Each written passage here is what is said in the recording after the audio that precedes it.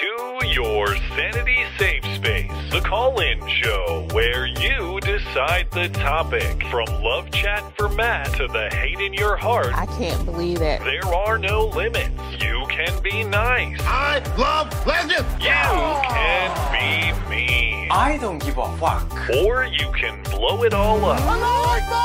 Every Wednesday at 9, it gets crazy when you get their number and you can call them maybe. And now, here they are, Matt Christensen and Blonde. Hello and welcome to the show. It is the call-in show, the show where you get our number, and we are at your mercy. Hello, Blonde. Well, thank you. Always starting the show off on a upbeat note. The first and last call-in show of September. The only call-in show of September. Because, of course, you are taking a Japanese trip or a trip to Japan. I guess it's a Japanese trip, but that sounds like that's weird phrasing. Anyway. Yeah, it sounds racist when you say it. Are you ready? That's what you're leaving. It's under a week now until you go. You know, I spent so much time fretting about my ultrasound that, like, I am not ready. I'm not ready. No, I'm not ready. I thought that, like, every moment of the trip was going to be itemized and everything like that, and I'm not ready. Did you hire a midwife to go on the plane with you? No, I hate being pregnant so much. I don't know how people do this. Well, you've done it 1.5 times now, so you have some idea how people do this. Yeah, but I'm doing it so much worse than other people. Your wife seems fine. I talk to her all the time. She's like, yeah, it's fine. Well, yeah, I mean, she's mostly fine. We got a couple months to go, so home stretch. Are you ready for impeachment? It's not really impeachment 2 because there was an impeachment 2. This is impeachment Biden edition. Oh yeah, I guess so. They're not. It's kind of unclear what's going to happen because they haven't taken a vote in the House. Does this actually count? Is this real? However this goes, all's fair now. It's like they opened the door to this last time. I just love hearing Chuck Schumer and the rest of them complain about how this is some kind of witch hunt and how the American people want politicians to focus on issues that matter. Oh, thanks. A little late on that. But since you guys started this lawfare battle, this is what we're going to do. Yeah. It probably, I mean, obviously it's not going to result in the removal of Joe Biden as president, but that line they always attach to Trump, twice impeached, the twice impeached Trump. Go do it 3 times. Are they going to do this? Do it 3 times on Biden, just so you can say thrice impeached. Everyone gets impeached. You know, you get elected, then you get impeached. It's just part of the constitutional process at this point. And the people who started that, I have no appetite to... That's not true. I have a full appetite to listen to them, bitch, because it's hilarious, but it has no credibility. True. I don't even care if the outcome of this isn't what I want, because I just want to create chaos and gum up the works, you know? Well, there was a time not so long ago when I would have regretted, and I still do. I think this is bad for the country. I don't think it's good for the country in any way. It's just a question of what is the status quo. And I can't sit here anymore and say, well, we really don't want to stoop to that level. The level is a given. The level is where we are. And I want these people to lay down their swords, but asking nicely to lay down their swords it doesn't have a great track record lately. And I say that as someone who asks extra nicely myself quite often. They don't put down the sword when you ask nicely. So I guess out come the swords. And we'll see how this goes. Did you see John Fetterman's reaction? That was pretty hilarious. I did not. John Fetterman, he has this like weird, it's not a Hitler mustache, but he's got the mustache look now. And he was reacting to the news that Biden is going to be impeached, or there's an impeachment inquiry into Biden. And he just mocked the idea. Oh, no, not that. Oh, no, not that. No, please don't do that. And it was kind of funny. I hate to say it. It actually was kind of funny. Okay. Did he have a moment? I see. That's the thing is, you can't tell. Is like, is he being funny or is he actually retarded? And that's why it came out that way. I don't know. It was one of those. Anyway, It will be, of course, a normal call-in show. If you remember how that works, it's been so long now, 2 weeks. But most of you guys know how that works. If you are new to the show and you're curious about how to participate, there are instructions for how to do that in the description on whatever video platform you may be viewing. If you'd like to participate in the show, but you can't do it live, of course, you can send us an email question. The one and only way to do that is through the contact page of the website, mattchristiansenmedia.com/contact. Look for the call-in show question form. Although, full disclosure on the email questions, we obviously have a 2-show gap, but what is a 3-week gap? It was like one show, standard one show. I couldn't believe it. I think people probably infer that when we have a week off, But I just want to say to anybody sending them now, it might be a significant delay. I don't know how we're going to handle that. If that's what you're saying. I thought you were talking about us having a really long email. Yeah. We have a normal number today. Yeah. I'm saying we're happy to accept your call-in show questions for the future shows, but there's a little bit of a question mark or an asterisk on that. So we will get to them when we are able. But go ahead and send them in if you have them. Of course, we'd love to receive them. And of course, we'll catch up with your super chats every half hour as well. But first caller tonight is Tom. Tom, are you there? Tom? Yes. Hey, how you doing? Hi. We are well. What's on your mind?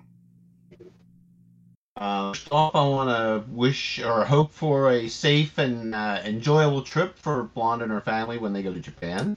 Thank you. And besides that, let's see. So Hunter and Joe have been influence peddling in Ukraine. So the prosecutor there was digging into Hunter's ties to Burisma. So Joe bribed, said they had to get rid of the prosecutor or he wasn't going to get all that foreign aid. So now if Trump gets in, he's going to be able to expose all that. So that's why they want to get Trump at all costs. I think that's a reason. I don't know if it's the reason, but certainly I think Trump would be viewed as a hostility to the various operations of the president and his son, for which there's no proof. I keep hearing no proof, no tie from Hunter Biden's business operations to Joe Biden. So I guess you actually have to see the PayPal transfer for corruption. Lol from Hunter. Is I don't think they'd really care. That wouldn't be good enough, I'm sure. That would, it was clearly a joke among the family, mocking the scrutiny that's been applied to them. Anyway. It just seems like he's been selling out the country since day one. Closing the pipeline up in north. Keystone. North America. Almost the first thing he did as president. Yeah. And then he blew up the other pipeline. Don't forget about that. The one in Europe. And draining our oil reserves, and it just seems like, I don't know. He wants the country to fail somehow. I'm all but convinced these people do. I don't know if they want collapse per se, but they want a dominating power over a subservient populace, I would say. Because they want tumult and turmoil and so that they can slip in their authoritarian control. Yeah. I don't think they want collapse insofar as I don't think they want to eliminate the population's dependency on government, because that's how they maintain their power, of course. And Sure. But I think that a certain level of destruction, to your point, is beneficial to that sort of control aim. Yeah. Did you have any other thoughts? Always afraid of something. Well, it's a good time to be afraid. There's no shortage of stuff to be scared about right now. I mean, I don't know. Right, a surfeit, a supply of things to be afraid of. Yeah, I hate to phrase it that way because I don't want people to be irrationally afraid, of course. Anytime it's a good time for fear also means it's a good time for bravery, though, and a good time for courage, and a good time for standing up for first principles, standing up for moral truth, standing up for things that matter. So tough times are here. I think tougher times are coming because it's going to have to get tougher before people want to fix the problems. But I agree. You think how much worse do you think it's going to get? Let's be real. Let's have a real conversation. Well, isn't that what everybody is worried about? We're not at like third world level yet, and for people to actually participate in some sort of serious conflict, I think that's what it has to get to. It has to get to like hunger level desperation. God. Yeah. Can't we do something before that? Yeah. There's no need for people to be hungry. Let's start. I don't know. The body in motion will continue in the same direction unless changed by some exterior force.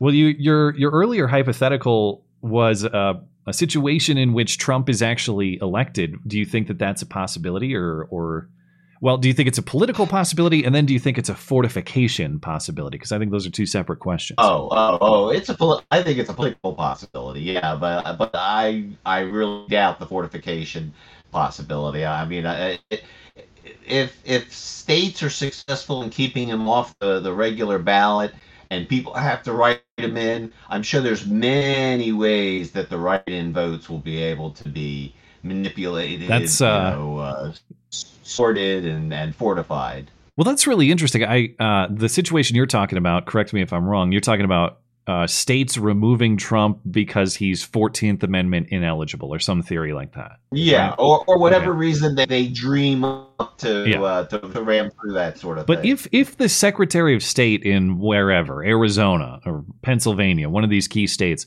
says that Trump is legally ineligible and then the voter writes him in, is the state legally authorized to reject that vote? Or how does that work? Like, he's not on the ballot, but if I write him in, does that count? They'll interpret it whichever way makes most sense for them. That's the party line that they'll pick. Whatever way that they can interpret it so that they benefit the best, that's the way they'll do it. That's it seems pretty like if a qualified legal voter makes his or her selection for a person who is constitutionally eligible to be president, what business does the Secretary of State have in saying, I don't like that one, it's deleted? Would they? I ask, would they actually try that? Of course, some of them would. So maybe we'll get to watch this actually happen. There's going to be all kinds of new things you're going to see this election. Yeah, maybe last time around was just kind of the warm-up act. Maybe we haven't seen the real show yet. Can't wait. Biden got 81 million last time. He's going to get probably double that this time. He's going to get. How did I had 340 million votes? How did this happen? All right. Any closing thoughts from you before we let you go? How do you think the Vikings are going to do on Thursday night? They're going to get murdered, I would say.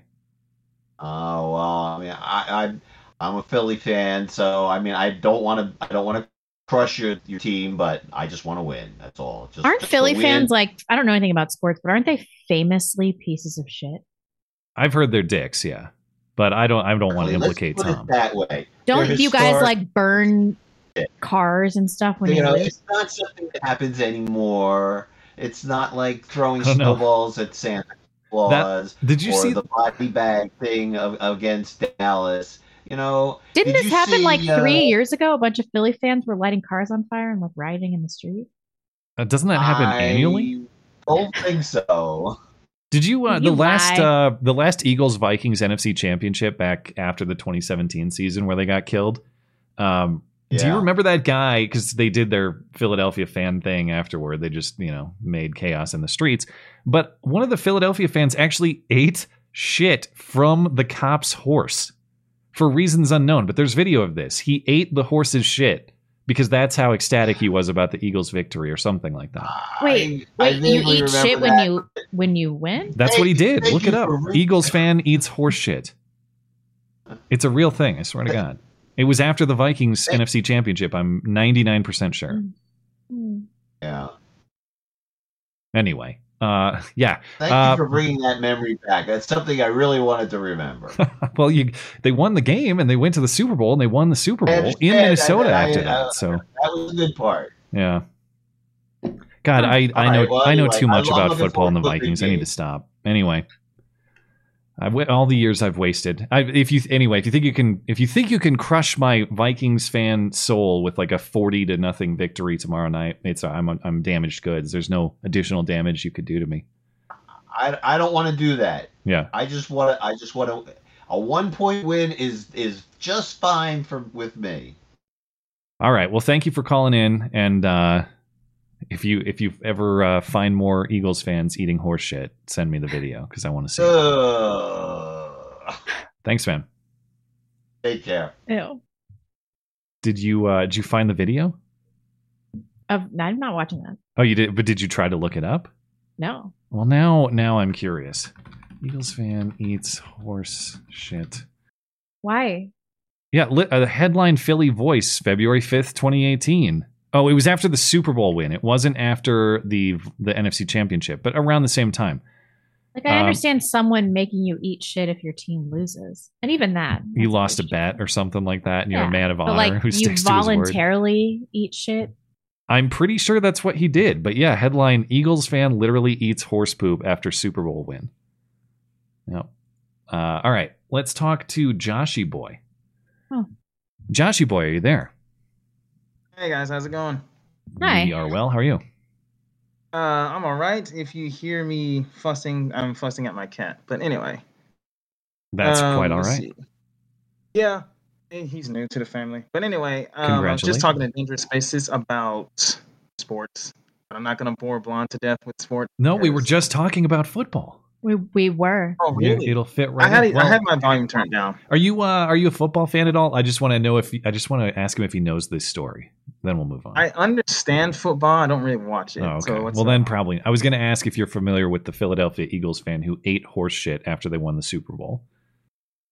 That does not surprise me. Yeah. Did you watch the new Untold with Florida State or FSU or? Oh, no. You talking about Netflix? Yes, it is so good. You should What's the subject of it? What? I don't know. Tim Tebow's rise to fame and like the dynamics of the team back then. I love Tim Tebow. I it's know just I'm like the Tebow era of the Gators, or what? Yeah, Okay. yeah. I had no idea any of this happened. Have you heard his crazy birth story? Right. It's a college in the NFL. Yeah, it's this is Tim Tebow's Florida career, so it would have been his college career, but It was his college career. All right, I don't think anything happened in the NFL. we're stealing Joshy Boy's call at this We'll point. give you Joshy his time. What's No, the okay. story? All right, it's all right. Tim Tebow, he came from a super Christian family. He was homeschooled. While his mom was pregnant, she was doing mission work in the Philippines, and she got malaria, and she was taking a super potent teratogenic drug for her malaria, and she did not know she was pregnant. So the doctors were like, you have to have an abortion. And she was like, go fuck yourself. And then she had a placental abruption where the placenta separates from the uterus. It is a horrible condition to have during pregnancy. And they're like, you need to have an abortion. She's like, go fuck yourself. And then Tim Tebow came on time. Everything was fine. Now he's Tim Tebow. And now people ask, who's that? Are you doing a sounder right now? Great story. Compelling and rich. You don't have the system open? All right. No, it was a great story, compelling and rich. You called it. God, that is a great story. Isn't that awesome? An amazing pro-life story? Anytime a woman is advised to abort and she chooses not to is actually a great story. I will give you that. Yeah. Yes. And then he's Tim Tebow. Okay. Fine, whatever. Making me feel bad for telling an uplifting story. That's true. Those are not common. I should be more open to that sort of thing. All right, Joshy boy. Sorry for delaying the substance of your call. But I apologize for nothing. But my subject for today was kind of the bitch and moan about how our republic is dying, since I haven't really talked about monarchy in God knows how long, right? About like the party or old Republicans writing, philosophy. I think he means the republic, stuff. Like the. Oh, I thought he said republic. Yeah, the republic. Yeah, our country or our form of government. Yeah. Yeah. So basically, if you take a page out of the Roman Republic, we basically have we're almost at 250 years. So I guess we have just around 100 years left before all things collapse. So my argument for constitutional monarchy is because, well, I actually have a whole bunch of complaints and I wrote it down in notes somewhere, but it's in my backpack. But basically, I'm getting kind of tired of people always saying that their rights are being trampled over and we need to do something about it and we need to stand up and organize. And yet I see the protests, don't get me wrong, and I see people making a stand, at least in the school grounds, but this whole fucking around and finding out thing is not really panning out well like I have hoped. There is a lot of fucking around and not a lot of finding out. I'll give you that. There is a lot of fucking around, but there's a lot of finding out, and then people just throw up their hands and say, "Oh well," right? Yeah.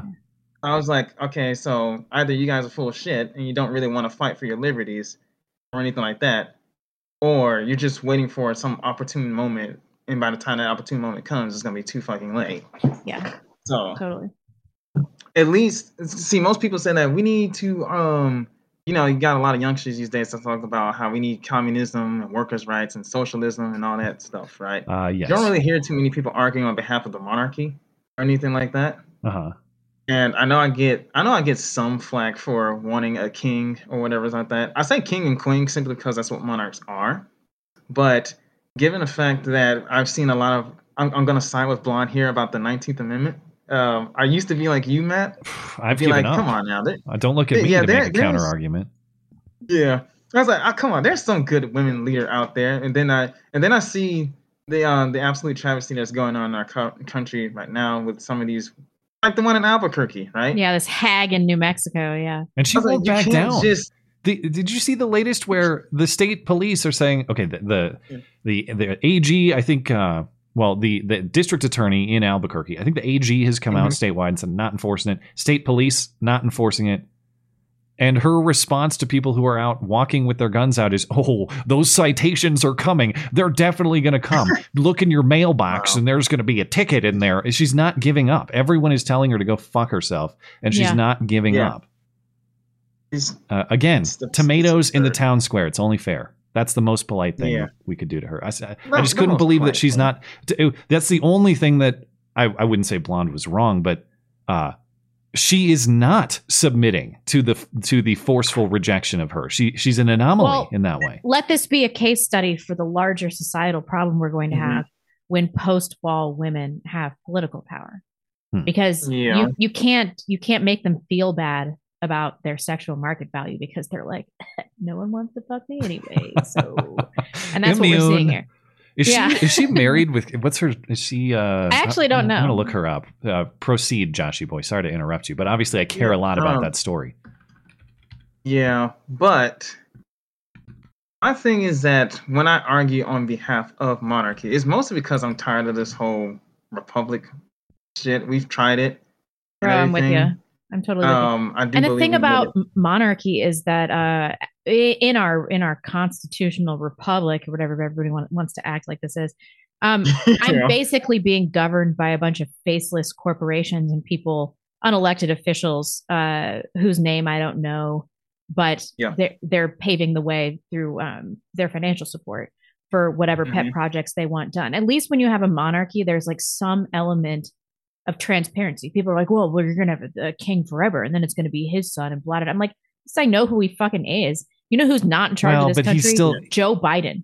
He's whoever this king. Like, I think the problem is just too many people under centralized power. And I'm not even saying that monarchy is inherently flawed, because as we've discussed, the descriptor of constitutional monarchy is what perks up my ears in this, and that's why I think it's maybe conceivable. But if you installed a king in DC right now, we'd only have to kill one person. No, he's going to have this to oversee a country this large with top-down authority. He's going to have this a very similar bureaucracy. I hear what you're saying, but there's no checks and balances, and so most of the power is going to lie with him. And once you topple the king, but that's the situation we're in right now, where there's just a ton. No, it's not, because Biden doesn't have any of the power. We have to deal with like 70 bureaucracies. It's everybody in DC, and I don't care what his title is. If all the power is in DC, we have the same problem.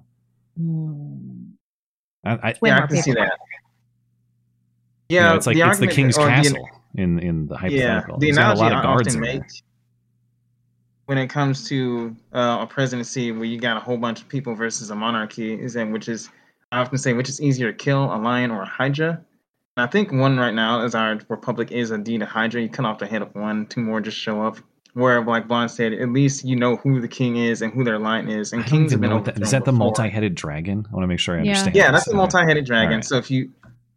So that's basically what our republic is at this point. We have a lot of heads that if you just cut off one, let's say that the person in Albuquerque goes down, right? Fucking great. We still got people in California and DC and other places that are gonna try the same exact shit. So you didn't really accomplish anything. Yeah, I mean, I'm small not, victories that. Go ahead. I would say I'm not going to be sold, and I'm not saying this is what you're arguing for, unless you tell me. But I don't care who selects centralized power, whether it's like a family situation or whether it's a democratic election. Centralized power, I think, is the problem here. If you had a constitutional monarchy where the king is actually morally dedicated to those constitutional principles, as in the limitations of his power, the rights of the people, all of those things, plus there's some delegation of power down to the local community, that's where I could see it functioning. Yeah, that's actually what I'm arguing for. What you're alluding to is known as an absolute monarchy, where the king has all the power. Yeah. And then there's also the aristocracy, I think what it is. So that's what you are arguing. That's what you're basically describing. But the constitutional monarchy would be what you just said. That's what I'm arguing for. I don't necessarily have a huge problem with that. As I think I don't think that the issue of how we select our leaders is as important as how power is decentralized, split up, localized, all of those things. The further and further away the power center is that governs your day-to-day life, the bigger the problems are going to be. And so if you have a king who recognizes that, it probably would be better than these DC faceless bureaucrats that are the enemy of everybody. Yeah. I will need one more thing before I go. There is one YouTuber that I've actually looked at, and I need to send y'all the link. He was talking about Vladimir Putin's viewpoints. It's too long for me to summarize, but I'll send y'all a link so y'all can have a watch, and it's pretty interesting. Okay. And it actually made me. It didn't make me actually pro Russia, but I was like, I kind of understand Russia now. Yeah. A little better. All right. Well, thanks for the call, as always. All righty. Y'all have a good night. You as well. Okay, let's talk to Gilgamesh before the bottom of the hour. Gilgamesh, are you there? Hi. Hello, sir. How's it going? We are well. How are you? Oh, I'm okay. Oh my God! Our world's going to hell in a handbasket. It seems to be the theme tonight. They're angry with Elon because he wouldn't let them lose Starlink to basically destroy the Russian naval fleet, and he said, "No, I'm not going to let you start World War III." It's like, yeah, because and Putin came out and said, "Yeah, if he'd done that, we would have used nukes on you guys." Like, you idiots don't understand. Stop what you're doing. Stop this shit you're doing at China, Russia, North Korea. They don't want war with anyone. They just want to work with everyone. And it's like ridiculous. Who's they? Russia? Russia. China wants to just trade with everybody. They want to. That's why China's working on this Belt and Road Initiative. They want to make it easier to trade without having to go over the seas all the time. You can trade through rail lines a lot faster. That's who built the high-speed rail lines in Japan. Was China. That's all they do. This is what they did in Indonesia recently. They connected Wait a minute. all Are the the Japanese going to credit the Chinese for that? Is that true? They don't. They trade with them all the time. The Japanese people are not happy with their government. They don't want that. They don't want war with China. They like working with China. And China doesn't have a problem with Japan. They don't like the fact that. What was all that Nanking business about? Oh, ancient history.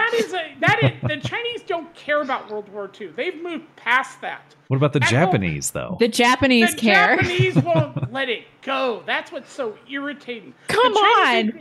How are the Japanese supposed to let it go? It wasn't that long ago.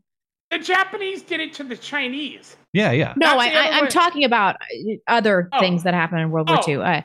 The Japanese, although they have forgiven Americans, I've heard that they're very kind to white people. What was funny when they were talking about what happened, the history anniversary of when we dropped the bombs on them, they called out Russia for saying that they might, if they don't stop this, they may be forced to use it. And I'm going, you're not going to call America out for fucking dropping 2 bombs on your country, you dumbass? It's like, oh my God, it's so ridiculous. I mean, China is like, all they want to do is build things, make things better and trade. If you build a country up, build their economy, you can trade with them. How hard is it? What's wrong with that? It's like, that's what they're doing. Not starting wars. They're trying to make everybody connect. And then you have Italy today go, oh, we're going to get out of the Belt Initiative. We're done with that because we have to listen to the EU. And it's like, yeah, I mean, the Chinese are nakedly self-interested, and I kind of appreciate that in a country. But they also want to be successful. That's why they want to be able to trade with everybody. That's like, the only thing they care about. Yeah, they want to be. Yeah, they want to. But they also don't want war with everybody. They're not looking to end themselves. They're not looking to invade anybody. They just want to build everything up, trade with them, be successful, be happy. Let everybody else be successful. That's why they I'm make pretty a few sure we diseases, get smoked. Spread them around the world. Just a few. I'm pretty sure we get smoked by the Chinese military right now. Douglas McGregor said, yeah, if you go to if America actually went to war with China, China would destroy them.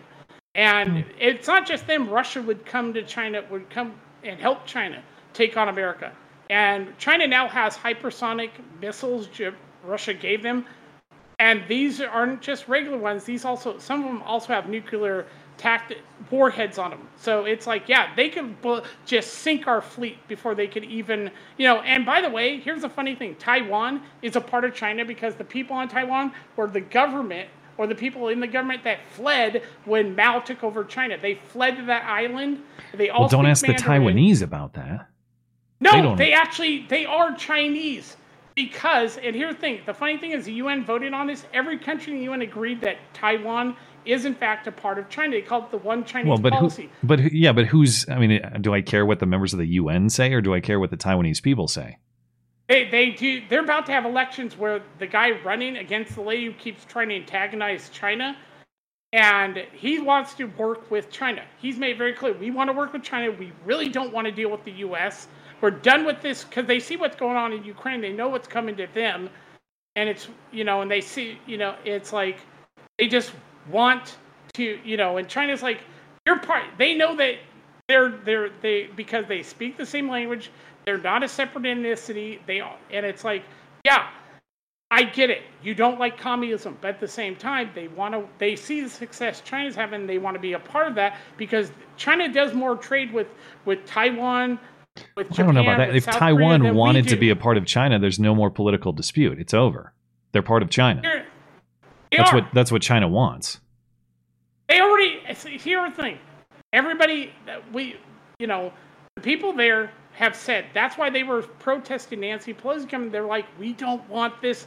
Well, in fairness, nobody wants that. Nobody wants Pelosi to show. They're tired of this antagonizing China because China's like, they've allowed them to self-govern because they considered, okay, you're part of us, but we're not going to tell you what to do. It's like, this is what they did in Tibet when they got rid of the Dalai Lama. They saw the horror he'd done, and they've made that one of the wealthiest parts of China, and it is. And I read an article, and I did an article about the history of Tibet, and how somebody there actually said, unlike the Baltic states, Lithuania, that once is independent again, it was a country, all that stuff.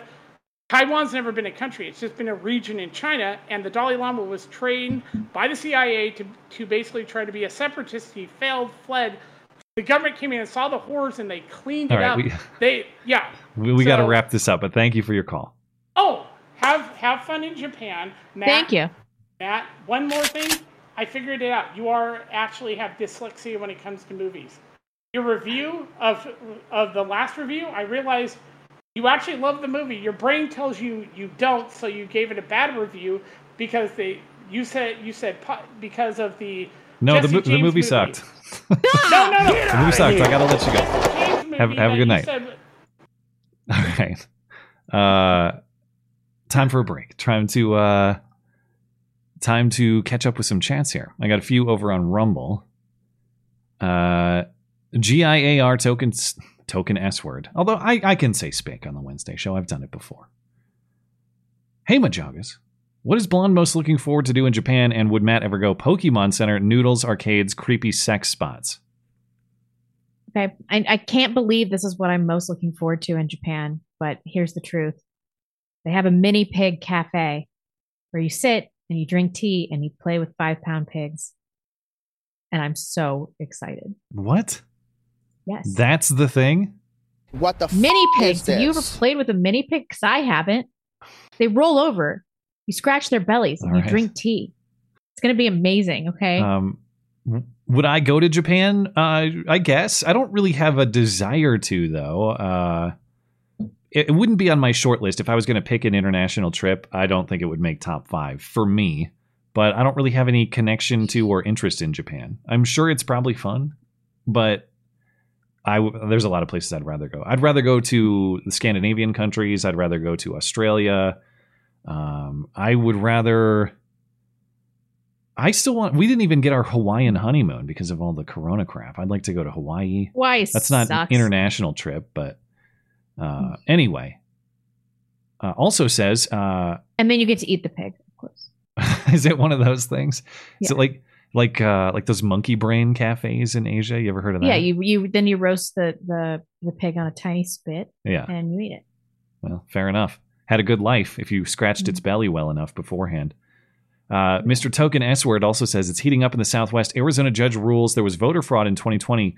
And what are both of your thoughts on the New Mexico governor's tyrannical order? Well, at the risk of ranting about it for another 10 minutes, see the Sunday show. And I think we talked about it in the second hour. So go check that out. Yeah, I mean, she's a crazy bitch and she needs to be brought into line. It's pretty much as simple as that. She has no... The takeaway is that lady is threatening you. That lady is a criminal who is threatening you, and she needs to be dealt with like any criminal who is threatening you. She deserves nothing more.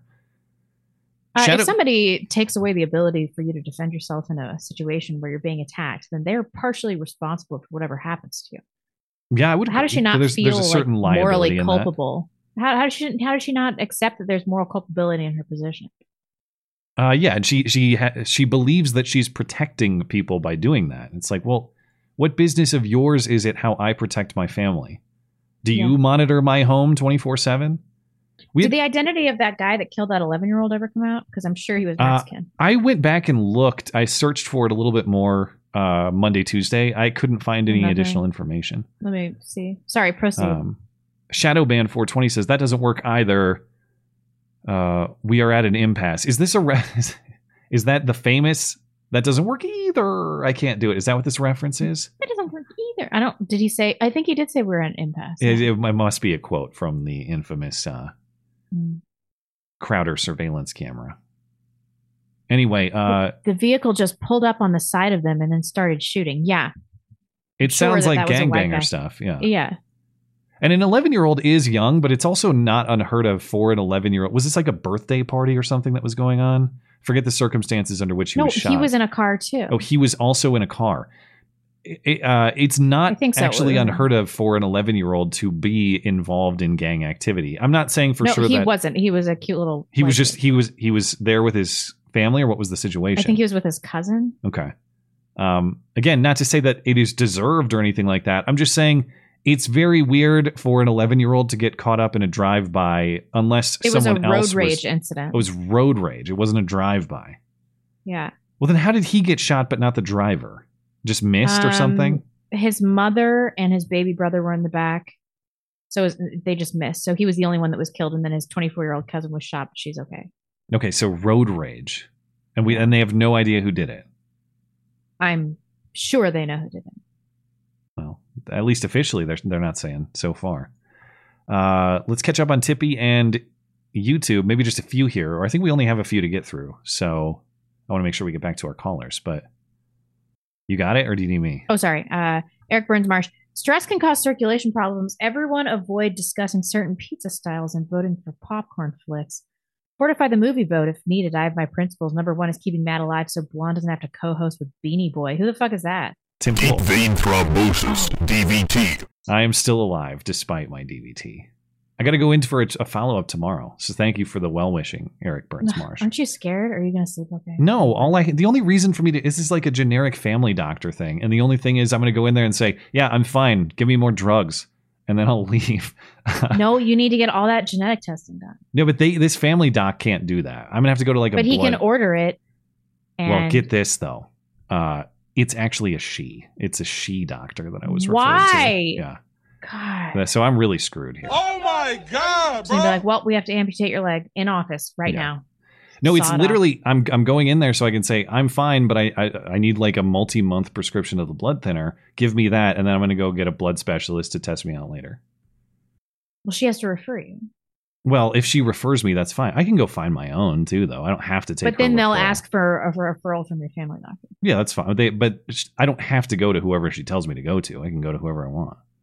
Right. Just give her the name of the specialist and be like, I need you to write me a referral so that it's easier for you. Yeah, but I might want to take some time and find find someone. I don't really care who this lady selects. And frankly, I'm a little bit worried because, like I said, when I had to call their number to answer their automated questions about my health conditions or, whatever beforehand. And then at the end of the automated call, it said, be sure to bring your mask. If you don't have a mask, we will provide you with one. And I thought, nope, that's not happening. So I'm showing up. And if you tell me to put on a mask, I'm going to whistle my way right on out of that clinic. You have to go to the doctor. I will. I'll get a doctor. I'm going to get a different doctor to make sure that I see this prescription through. But I'm not going to go put on a mask to talk to some idiot. Absolutely not. The stress of dealing with your blood clot gave me a... Are you telling me to put on a mask? Is that what you're telling me to do? Dude, I'm just saying you have to get this appointment over. It's more important. I'm not putting on the mask. I'll go find someone else. There are plenty of family docs in this town. If they try to make me put on a mask, I'm out. I'm not doing it. Okay, but if they try to make you at some like specialist doctor, then just fucking do it. Just do it. If I get like the best blood doctor in the country and he's like, you're going to put on a mask, maybe. Okay, I'll cross that bridge when I get to it. Maybe. But not for this lady. Anyway, okay, let's read a couple more here and we'll get back to the calls. Ryan Haas. Random question. What is the most cutting non-swear and non-slur blonde insult in your opinion? I think being called a coward cuts the bone. Sorry for the random question and thanks for what you both do. Cheers. Thank you. Anything about my parenting just cuts me to the core. As a man, I would agree with what Ryan's saying. Like anything that sincerely questions your courage. Or what actually drives me nuts is being called lazy or any variant of that. Because I don't know you don't have to like what I do, but I'm not fucking lazy about it. All right. Yeah. Like I put hard work into everything I do. It doesn't mean it's great. Doesn't mean you have to love it, but accusations of laziness drive me nuts. I'm extraordinarily lazy, so I don't understand. It's because you actually are hardworking. If somebody called me lazy, I'd be like, well, yeah. He's got a point. We all have our roles. All right. Let's get Jonathan, and then we'll get back into the Blake McDowell. Here. Don't you know this guy? Yeah, I do. Oh, happy to report that my baby girl was born healthy at 12:32 on August 31st, weighing 7 pounds 2 ounces. Both Mom and Oakland are doing great, a.k.a. Weird Kid. Oh, congratulations, Blake. Congratulations, you did it. butthead. That's true. I did call him Weird Kid way back in the day at the skate park. Who's that weird kid? Is he weird? Yeah, he had like blue hair. He just moved to town. So he was just fucking weird. Did he grow up and he's a weirdo? And now he's watching our weird show? I don't, well, we haven't connected much in our adult lives other than, I thank Blake for listening to the show and message here and there occasionally. But congratulations to your family. And, it probably would be cool to reconnect someday. Because like I said, in my mind, he's still a kid at the skate park when I'm like 17, 18. And he's maybe 15, 14, something like that. Ugh. And so to like, I don't know, as adult men, who knows? He's probably totally different now, And the same way I'm totally different. I'm not the same person I was at that skate park 15 plus years ago. Pretty close. No, a lot different. A lot has happened, and my mind's been changed about a lot of things since then. Should we do Jonathan Prezios? Yeah. OMG, just saw the new Apple commercial. It's so woke. It actually woke me up from a dead sleep. Good thing is I get to see you guys right on time. Did you guys see it? I might try to call in tonight. No. I saw some people in the live chat talking about it. I've not seen it. If I don't watch a lot of live TV in which I would see ads, or I guess, and then when I do watch on like YouTube or stuff or similar things, I usually have an ad blocker, so I don't see a lot of ads. And I know it's before anyone says, "Oh, that's hypocritical to use an ad blocker." It's in the same way, I support people whose content I enjoy directly. I don't need to watch the Apple ad to support their content. So. And for people in this business, it's like, do you know how many ads you have to get played to make like, or how many views you need to get, or how many ads actually have to play to make like $1? It's just an accosting number. It's just a lot. Incredible number. Yeah, a lot. So anyway, thank you guys. Appreciate your chats. We'll come back to them at the top of the hour. I'll have to just circle back with you. Wicked Masshole's up next. Wicked Masshole, are you there? Hello. Hi. So I was going to talk about ideas being like diseases, but in response, am I allowed to respond to the guy who you were talking to before the super chats? Or sure, yeah. I mean, yeah, absolutely. I guess the only thing I just want to qualify, obviously, he's not here to defend himself or respond. Obviously, so in fairness to him, I just think it's worth pointing out that Taiwan has a higher GDP per capita than China. So the idea that they want to join this quote unquote successful country seems dubious. And that when countries say, well, we don't want war, yeah, we just want to get the thing without having to go to war. It's like, yeah, everybody would say that. And I just think those are some, points that are worth bringing up. But sure. The thing I was going to call about was the idea that ideas are kind of like diseases in the sense that they can be contagious, and sometimes they last a while and they're gone. Other times they're with you for life. And so an idea might be somewhat more contagious and spread faster if it's easy to understand, or if it's really quick. For example, the idea that a particular politician took a bribe might be difficult to understand if you can't spread that easily if you need to understand a whole layer of connections, and it's really complicated. But if they're on tape saying, oh yeah, I took a bribe, lol, then it's much easier. It's going to spread easier. And but an idea might be more persistent with an individual if it's actually true. Mm-hmm. So, wacky idea, conspiracy theories that aren't true as opposed to the ones that are, which exist. But the wacky stuff might spread around, but eventually people realize, hey, wait a minute, that's not true. And so the question is, if you want to spread an idea, how do you make it contagious? And that's where, say, putting together, so instead of some book that was written 100 years ago, you might want, if you have a video that explains something succinctly, it's not necessarily that it makes the idea more powerful inherently, but there's a much lower barrier of entry to being able to spread, and people who wouldn't be willing to read an entire book to understand something say, oh yeah, that makes sense. Yeah. And that's how it's. And so the idea of any political movement is, how do you make our ideas more contagious? That's the specific thing you want to focus on, because you might have great ideas, but who's going to hear them if it requires a massive amount of effort? Mm-hmm. Yeah, and, I think a few elements are key. Obviously, being able to separate sort of primary concepts from secondary, being able to prioritize things correctly in that way, not get distracted by ideas that may be relevant or important but are not the core of the subject or the argument. That sort of organization is key. But the other thing that's key is having a sense of humor about it. What's the saying? That the truth wrapped in a joke is irresistible, something like that. Makes sense. It's humor, like trying to be funny is not always appropriate. And when I make my own stuff, sometimes I wrestle with that. It's like, well, do I want to force jokes here? Do I want it to be completely serious? Or I try not to force it where it doesn't necessarily belong, although I'm sure I do frequently, but just pick the low-hanging fruit.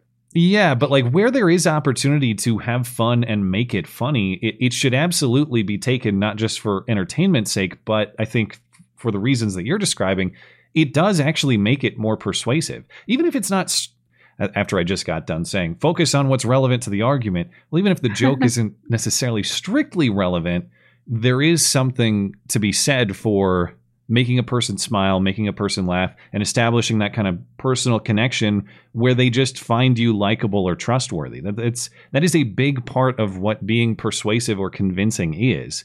And it's hard to strategize for that. It's one of those things where it's like you kind of either have it or you don't. I mean, people can improve or work on it, but it's very hard to just sit down and be like, I'm going to be likable and funny now. Okay. Be likable, Ron. Sorry, what? Be likable, Ron. I don't know that reference. What's that from? Oh, yeah. There was some leaked memo where someone said, Ron, be likable. And it was just, well, it's not that easy. This about DeSantis. He's kind of a good example because I think that his policy decisions are mostly right. I think that he has done a pretty good job as governor. I also think that personality-wise, humor-wise, he's next to dead in that way. So he is a good example of exactly what I'm talking about. Like, agree with almost everything. There are a few things here and there that he's done that I don't like, but the personality factor is absent. Yeah. Not everybody wants to listen to him spend 10 minutes going into detail about how bad ESG is. Like, I don't mind that. I like that, but Mr. and Mrs. Normie aren't interested. Yeah. All right. Did you have any closing thought before we let you go? Yeah. I think a really good example of this is when the Horowitz report came out and the mainstream media was attempting to run with the line that, oh, well, he didn't prove that they were doing this for bad reasons, therefore they're innocent. And so this was the line for a few days. And so if you were on a right-wing media outlet or if you were reading a right-wing, any old blogger could explain if you were just willing to give them the time and you just read the whole blog and say, oh yeah, there you go. But all this changed when Horowitz, I believe Lindsey Graham asked him a question and he said that we don't vindicate anyone who touched this. When he was talking about the report, because so Comey's saying that this vindicates him. Do you think that? Well, I would, and so he said, "Don't vindicate." The term he was that the reports don't vindicate anyone who touched this. And so when you had this really short clip where you could just show that around, that was very contagious because here's the guy under oath. Here's what he said, and the clip wasn't even a minute, and you can get your point across. And that is a lot stronger because maybe somebody's not going to spend 10 minutes reading an article with the analysis, but a 1-minute video, a lot more contagious. Well, isn't it contagious that the mainstream media had to do a limited hangout? The video or even podcasting as a medium is very interesting because you describe 10 minutes to read an article, and that's probably true. Like most news articles that I encounter are probably 5 to 10 minute reads. It's crazy to me how watching someone explain something in a 5 to 10 or even 15-minute video feels so much faster than reading it. I don't know. Maybe I'm one of those people that learns better from people explaining to me vocally than reading it. Yep. The written medium for me is just it. Even if it's only 10 minutes, it feels like it's an eternity to read through it to me. But maybe that's just me. Maybe I have a low attention span or something. I don't know. If you can make it complicated, it's easy to make it quote unquote not contagious and contain it. But when it's just, how are you going to stop Mr. and Mrs. Normie from watching a 1-minute video where the guy straight up says it? You can't. Yeah. That's why they had to retreat. All right. Well, thank you for the call. Have a great night. Welcome. You too. Mr. New Vegas is up next. Mr. New Vegas, are you there? Yes, I am here. What's in your mind?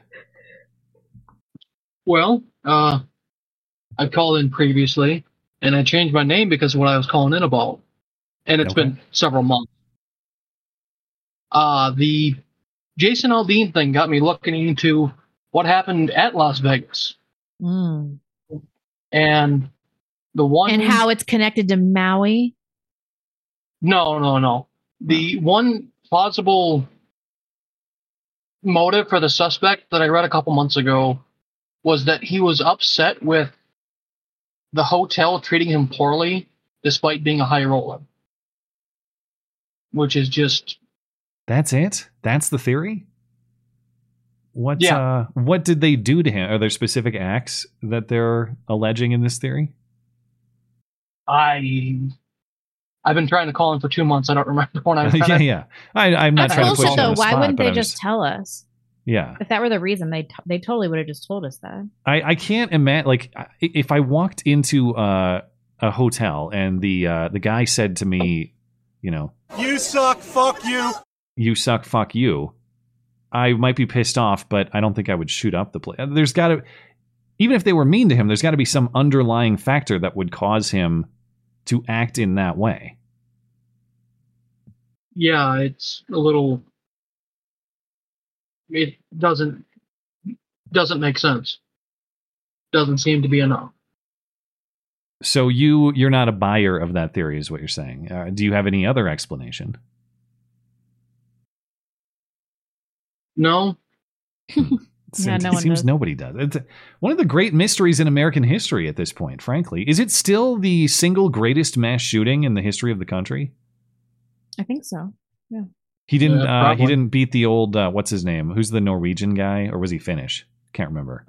Anders Breivik. Yeah, did he beat that guy? He killed 77, so no. Okay. And that was several days, wasn't it? It was over 2 days, yeah. Yeah. He got all these liberal youth on an island and then just systematically murdered them all. He did the old Anakin Skywalker, huh? He really did. What a terrible person. So Anakin Skywalker or Anders Breivik? I mean, I guess both. Both. Oh. Who was worse? That's why you can't name your boy Hayden. Well, the fight is still ongoing, and I don't. We've not reached a resolution, and I don't want to rope my wife into this. I probably should not have even discussed it on air because I feel like I'm creating leverage that I shouldn't. But that has not been resolved. You love your wife, yet. right? I'm sorry. What? You love your wife? I do. Yeah. That means she's correct. No, not in this case. Definitely, loving my wife does not mean she's correct on everything. I mean, those are often different things. You guys have no idea what we're going through. Last night I was just staring at my husband while he was sleeping, just thinking about just bashing his face in. I'm so sorry this is happening to you. The thing that you've been hoping for years and years and years. You have no idea what this is like. The worry, the responsibility, 100% of the responsibility for like the it is not okay. First First of all, it is not 100% responsibility. We provide for the security and I'm talking about like the physical protection of the baby. Also, the man's responsibility. No, it's me. It's like what goes into my body. It's me. I guess, but I'm not going to accept this premise that it is a unilateral thing, that men do not contribute to this operation. Yeah, you guys don't. You guys do. Okay, well, good luck in the woods by yourself. Have fun. You're both dead. Hey, I contribute financially to my household. Okay. You think I would be homeless if my husband wasn't paying against your own will? Yes. Yeah. I would have blonde speed mix. What? He broke up. I couldn't even hear his insults. He broke up as well for me. Don't worry about it. Anyway, okay. Did you have any other thoughts on the Vegas stuff, or anything else before we let you go? Oh, just one last thing. You're nobody until somebody loves you, and that somebody is me. I love you. Oh well, thank you. Gay balls, thank you. We love you too. Very much appreciated. Have a good night. Oh, he's already out of here. We love you. You're very special. Very special. We're a minute before the top of the hour, so let's catch up on a few chats, then we'll get back into the calls. Dylan Rinker says, did you see the video of people trolling the Sacramento City Council? It's worth a listen. That's news to me. I've not heard of or seen that. Have you? No, that's uplifting, though. It's probably pretty good. I remember there was some fights about, or maybe that was just California state stuff, but fights about reparations and other things. I thought it was in Sacramento. That was pretty funny. I think we just have. Oh wait, here we go. Knuckle Hunky Buck's up next on YouTube and Tippy. Shoot, I need to refresh. Thanks to Board Troll over on DLive as well. Thanks for supporting the show. I can get Hunky Buck if you need. You make an idea contagious through the droplets. Oh wait, no, I skipped a few. Also, the droplets being like corona. That's why you have to wear a mask, an intellectual mask in this case. I forgot about Daniel Yeager too. I skipped over that one. Is the New Mexico governor leveraging outrage for political clout, looking for a spot on a Dem presidential ticket or a cabinet position? Wouldn't that be something? Maybe, I don't know, like trying to make some. Is she doing a pick me move to be vice president or something? God, maybe. I don't know. She had to know that people weren't going to listen to her, right? She's still acting like they are. She's still acting like she's going to send people citations. Yep, I gotta go potty. God, right. I get like a 2-second warning All now. Right. I'll read through a couple chats here, and then we'll hop back into the calls. Jonathan Prezio says, I actually saw the commercial from the talking about it. I guess you guys can't play it tonight, but it's definitely worth bringing up on the Sunday show. The new iPhone is carbon neutral, which is part of the ad campaign. I am going to press X to doubt on that claim. Carbon neutral in its production and shipment and all of that. Now, I guess I'd have to. What they probably mean, I guess, is they make the phone and then they buy those stupid carbon credits or whatever. So that's probably how they offset all the fossil fuels that are burned in the production of that phone. But I guess I'll have to read up on how they're making that claim. Knuckle Hunky Buck. And aren't they making them in China still? Aren't they still made in China? There's no way China is carbon neutral in its production. But I'm sure they have some explanation for it. Knuckle Hunky Buck says, to plant an idea, you need to win hearts and minds. Humor opens up the heart and relaxes the mind. It's always the droplets. I see. So humor is to persuasion what the droplets are to Corona, I guess. I don't know if that's a perfect analogy, but thank you, Hunky Buck, of course. Jonathan Prezio says, oops, I meant to say the commercials from a YouTuber, or I saw the commercial from a YouTuber, The Quartering, talking about it. Always looking forward to you covering, looking forward to you covering it on Sunday. Love you guys. Also, I'm not drunk this time, lol. Well, glad to hear it. Thanks for supporting the show. Eric Burns Marsh also says, Blonde, you're not kidding about female doctors. I saw one in the ER right off the bat. She's like, that's my chair. She's like below the knee or above the knee. That was pretty much what happened to me with the woman I saw at the urgent care clinic. I said, I'm pretty sure I have a DVT, deep vein thrombosis. And she said, deep vein thrombosis. I don't think so, but I can't do anything, so go away. And then I got to the ER. In fairness, she told me to go to the ER. She didn't say go away. That's true. She didn't tell you to go home. But she disputed my characterization. And then when I got there, they're like, oh, yeah, that's totally what it is. 100%. Thanks. Wow. You know, and they tell you not to use Dr. Google, but you know. I can't wait till I get the bill from that urgent care clinic too. I guarantee they're going to send me a bill for $100 or something because I sat in there for a half hour waiting for this nurse to be like, I don't know what that is. You should leave. I guarantee they're going to charge me.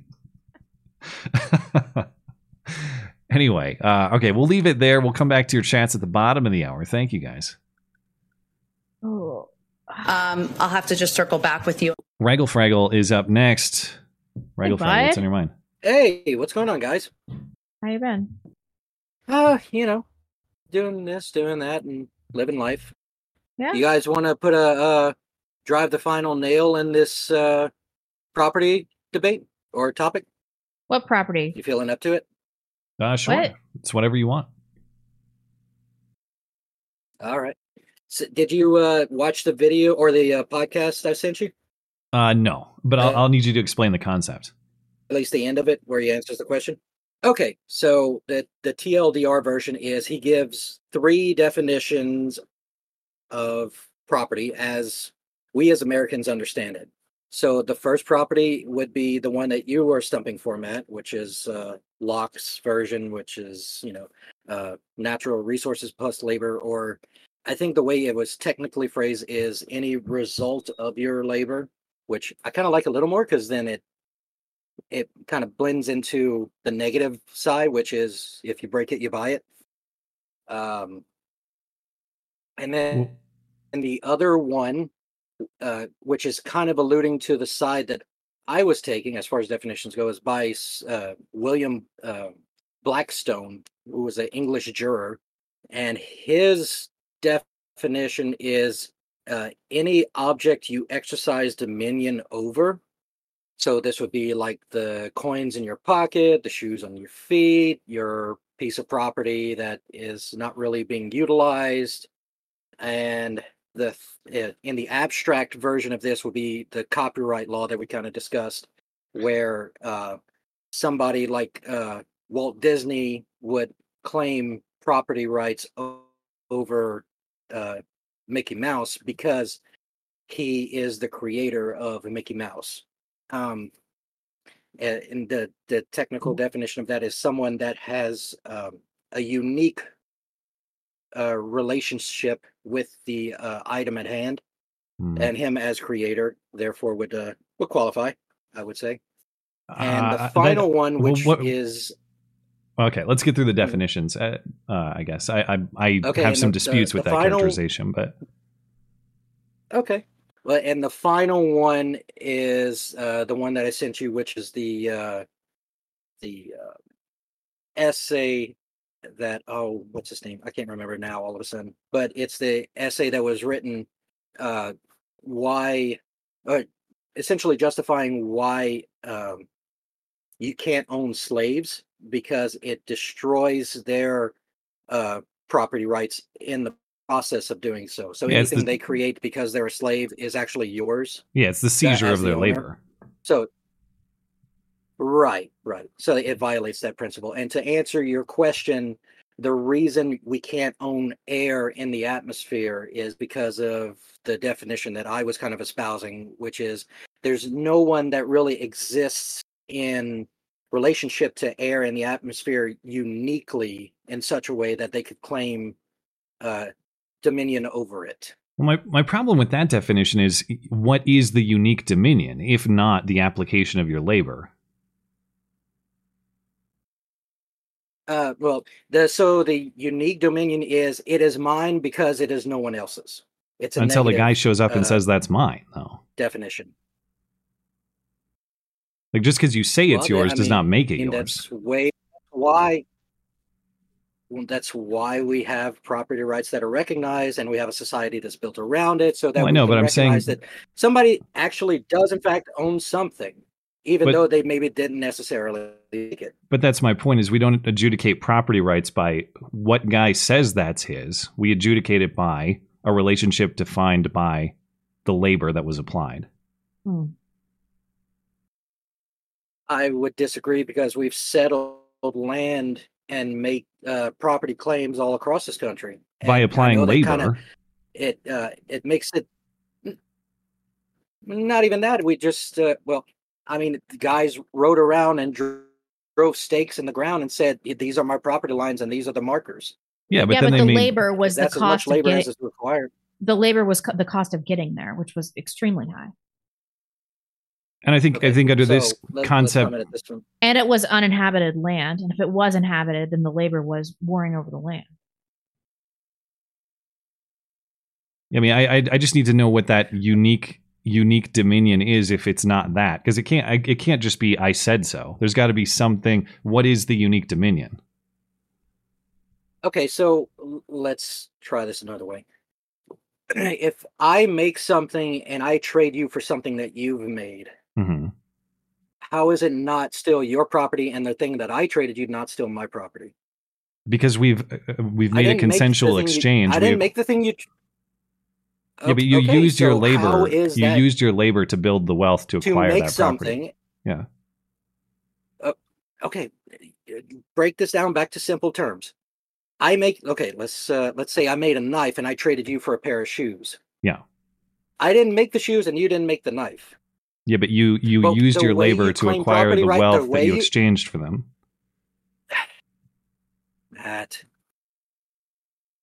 Well, I understand where how you're did you come to own that? You don't own the shoes because you said you own those shoes. You own those shoes because you exchanged something of value for them. You built that value by using your labor. Right, but then how do I prove that it's mine? To your point, I didn't make them. You put your name on them because you made them. Right? I don't go into a store and say that's mine. I go into a store and exchange something of value that I built with my labor. So you buy Nike shoes. Nike doesn't own them. You own them. Why is that? Because I exchanged something of value that I acquired with my labor. Right. How can you justify that if you didn't make the shoes? According to your definition. Because I exchanged something. I'm not trying to attack you. I'm just because I exchanged something of value that I acquired with my labor. You're not countering that point. You're granting that point. I mean, I'm just trying to express that you can own something. You can claim ownership of something without having to prove that I labored for this thing. And that's where Blackstone's kind of coming in. No. Can you give a practical example? Well, to the point that was made, the definition that I'm referring to is usually applicable to something that you may have traded your labor for. So you didn't necessarily make it, but you have earned it, and therefore it is yours. Well, that's my point. The exchange of that value comes from your labor. It doesn't come from saying that's mine.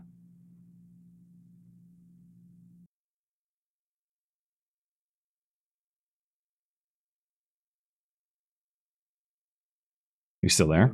I don't know. It's the three definitions that was given.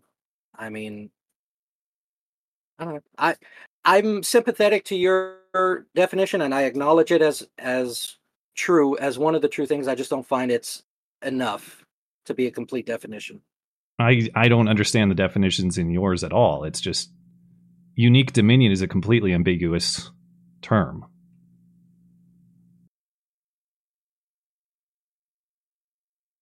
Like I said, I sent you the link to the podcast. It's 12 minutes long. If you want to listen to it, please, by all means. He does a much better job of explaining this than I do.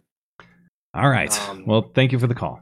A final word. I'm looking forward to the Bible study coming up, and it fortuitous enough, it is going to be on my 31st birthday, or 34th birthday rather. And since I'm not going to be with friends and family celebrating, I'm probably going to be on the road working. I am looking forward to spending it with you guys, with people who are likewise in search of the Lord and His glory and His wisdom. So, thank you. Hope to see you all there. Bye-bye. All right. Have a good night. Yeah. Good night. Okay. Gabo Shoy. Gabo Shoy, are you there? Yeah, hey. Am I all right? Yeah. What's on your mind? So I had originally planned to call in and talk about the fundamental basis of purpose and value, but I got distracted by the mask subject earlier, and I figured I'd save the philosophy nerdery for next call. But sure. So with the mask thing, like, it's worth going into my background on, experience with mask mandates. Like, at first, you remember there was that guy, I think in California, who, when the store mandated he wear a mask, he showed up in a Klan hood. Like, he was wearing, shorts and a T-shirt, but he's just wearing this fucking Klan hood in the grocery store. So I was doing something similar. But I forgot about that one. Yes, it took me a second, but yeah. That was a whole news story. You're right. Yeah, I mean, as an effective way of protesting the stupidness of mask mandates, that's fair. So I was doing something, I don't know if you're familiar with how jihadis tie T-shirts to make, improvised ski masks. I am not familiar with this. No, but I guess I can envision it. Yeah, your eyes basically go through the head hole, and you tie the sleeves, the short sleeves, behind your head, and then it turns into like an improvised ski mask. You can find videos of this. It's a handy trick if you ever need a ski mask. I'm going to look it up while you talk. Yeah, let me see if I can find a picture. Yeah, but so I was doing that. I was just walking around my grocery store in the fucking jihadi getup because I was like, these mask mandates are fucking retarded. However, there was a fucking point. I don't know how this happened or why. A fucking hobo, while I'm sitting there basically in line at the store, gets up in my face and starts talking to me from a foot away. And it's like, if I get the fucking coof from some drunk hobo, I'm gonna be fucking mad. And so from that moment forward, for some reason, it flipped a switch. I started wearing N95 masks to the grocery store. And so I think there's a weird middle ground with the whole mask story, specifically related to N95 and N95 equivalent masks, where they were effective and the officials knew they were basically the only thing that would be effective, but they lied about them for the same reason they lied at first, because there'd be a shortage. And they're like, well, we don't want to have a shortage. Which Fauci admitted to, by the way. I'm sure you probably know, but just so people remember. Yeah, he admitted to it the first time when it was a general proclamation about all masks. And then they came up with this thing like, oh, yeah, that cheap paper shit that they just hand out free, disposable. Yeah, that's effective. Like, no, it's fucking not. But so, I don't know. There's a weird middle ground where I think N95s actually, not as a mandate, right? The whole mandates thing is a whole other fucking thing where, you know, you can't order people put stuff on their face. There's courtesy issues. There's like basically self-protection issues. But as a mandate thing, I don't think that holds water. But is there any ground that this would help, at least personally, like for your own health, for respiratory viruses? There's a great video by Minute Physics. It's a YouTube channel explaining the mechanism, like how the whole, you've heard the insects going through chain link fences analogy is like, is like, oh, that's why the masks don't work. Well, the N95 masks use tricks to get around that whole issue. And there's like electrostatics, and there's a great video by Minute Physics on that. Worth checking out. But no, I guess I just wanted to vent that people are like, oh, the masks don't work. The science show the masks don't work. Like, no, the big study that came out recently, the only analysis they did on N95 masks were comparing them to surgical masks for like the flu in a surgical setting. And it was like, they didn't compare them to anything else. They didn't compare them for COVID. They didn't compare them for anything. And so, I don't know. I feel like there's a weird middle ground that makes the anti-mask people mad. There is an argument to be made for wearing masks in a surgical settings. Yeah. And it clearly does reduce morbidity within a hospital setting. So obviously it's having some effect on transmission when transmission comes from droplets. I think masks are like nearly 100% effective at preventing tuberculosis. Well, in the surgical setting too, it's about you don't want to drip into a wound. Not only that, but when visiting with severely ill patients and things like that, I understand wearing masks in a hospital setting in the absence of COVID. Yeah, no, I'm right. Not at the family clinic when you're getting your DVT checked out, though. Fuck it. So don't get yourself thrown out of a clinic. Just get an N95. No. Do the jihadi thing. Do what I did. No, I'm not going to a family clinic that still makes me wear a fucking mask. That's not the clinic for me. I understand. You're right. Yeah. Anyway, okay, you had a second thought. Oh, it would be a big, long thing about the fundamental basis of purpose and value, so I should probably save that for another time. All right. Well, thank you for calling in. Appreciate it. You guys have a good one. You as well.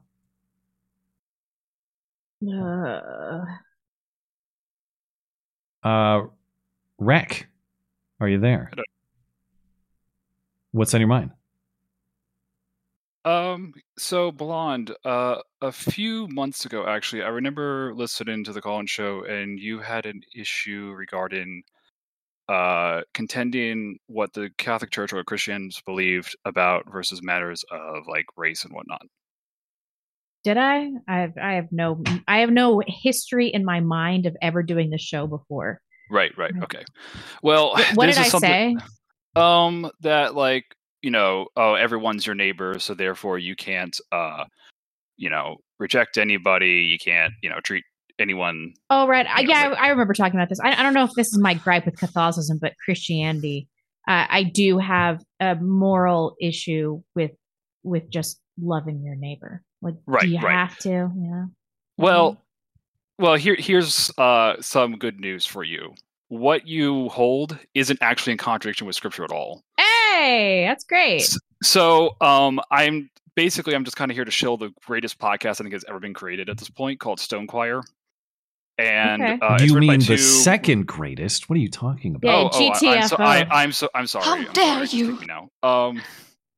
But the Stone Choir, basically, it's two Lutheran guys who have been going hard on a lot of issues that have been neglected by the church or are now even taboo to speak of. And one of the things to go into is about distinctions among peoples. That actually God is very concerned about distinctions among peoples. The word nation is basically the same word as race, the same word, which is actually the same word as ethnicity, right? And the Table of Nations is something that is established from the very beginning of, like in Genesis, after the flood and the Tower of Babel and everything, and then God orders the disbursement of the peoples across the earth. Oh, this is revelatory. Is there a Christian basis for racism? Yes. I'm in. There actually is, in fact, and that actually this is going to be longer than a circumcision sin. discussion now. Right. But actually, racism is actually a false sin that was developed by Magnus Hirschfeld in order to basically create the conditions which he could then rape kids at some point. Magnus Hirschfeld again. Yes, exactly. So I did want to bring up one specific point. Basically, the distinctions we have between how we see people, like as Christians, we should see people is our brothers in Christ, our brothers in the flesh, and our neighbor. And brothers in the flesh, I think, only comes up one time, and it's when Paul is talking about his how he wished he himself were condemned, so that all the rest of the Jews might be saved. Right? He was, he had a deep love for the rest of his race, and he was willing to go to hell if it meant God was going to save the rest of them. That is a godly thing to have. We know it's a godly thing for him to say because it's in the Bible. Right. If it wasn't godly, he wouldn't have said that, and the Holy Spirit wouldn't have compelled him basically to write it in the first place. So as he has this inclination towards his own people, we should have the same love for our own people. Right. This is the best news I've heard all day. Right. So, and then there's a neighbor, and a neighbor just basically means people who are in your vicinity. Right. So you are supposed to love your neighbor, but of course, we didn't get into the weeds. Okay, well, is this invasion force your neighbor? I mean, I'm contending with that one right now. I haven't talked to all of it. But like I said, they do like 4 episodes on the matter of race, and I would actually recommend you start with their 4th episode in the series called Election View of Headship, which basically goes into the reason why things turned out the way they did among the races is because some races were more faithful than others. And some obeyed God's, even though everyone fell away. Some peoples obeyed God's law better than others in their paganism, which, basically by following God's law, you're more blessed in the temporal existence as well as your children and your children after you, because, of course, following God's law means you're going to naturally be blessed, right? Even if you no longer know God. And record shows, our ancestors didn't, commit to the level of demon worship that other peoples did.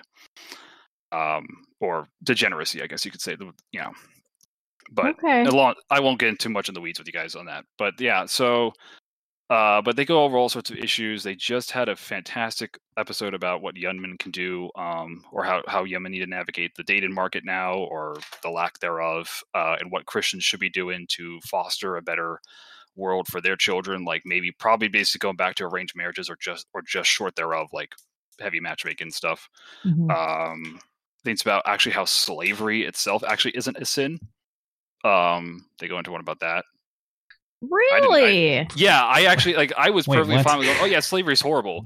All right, I'm gonna head the rest of my life. And then they did, and then they just no, I'm serious. It's like I'm sorry, I'm talking too fast. I was perfectly fine with going, oh yeah, slavery was bad, and then go, oh wait a minute, God never condemned slavery outright. I have no desire to enslave. Slaves well. He tells slaves to obey their masters.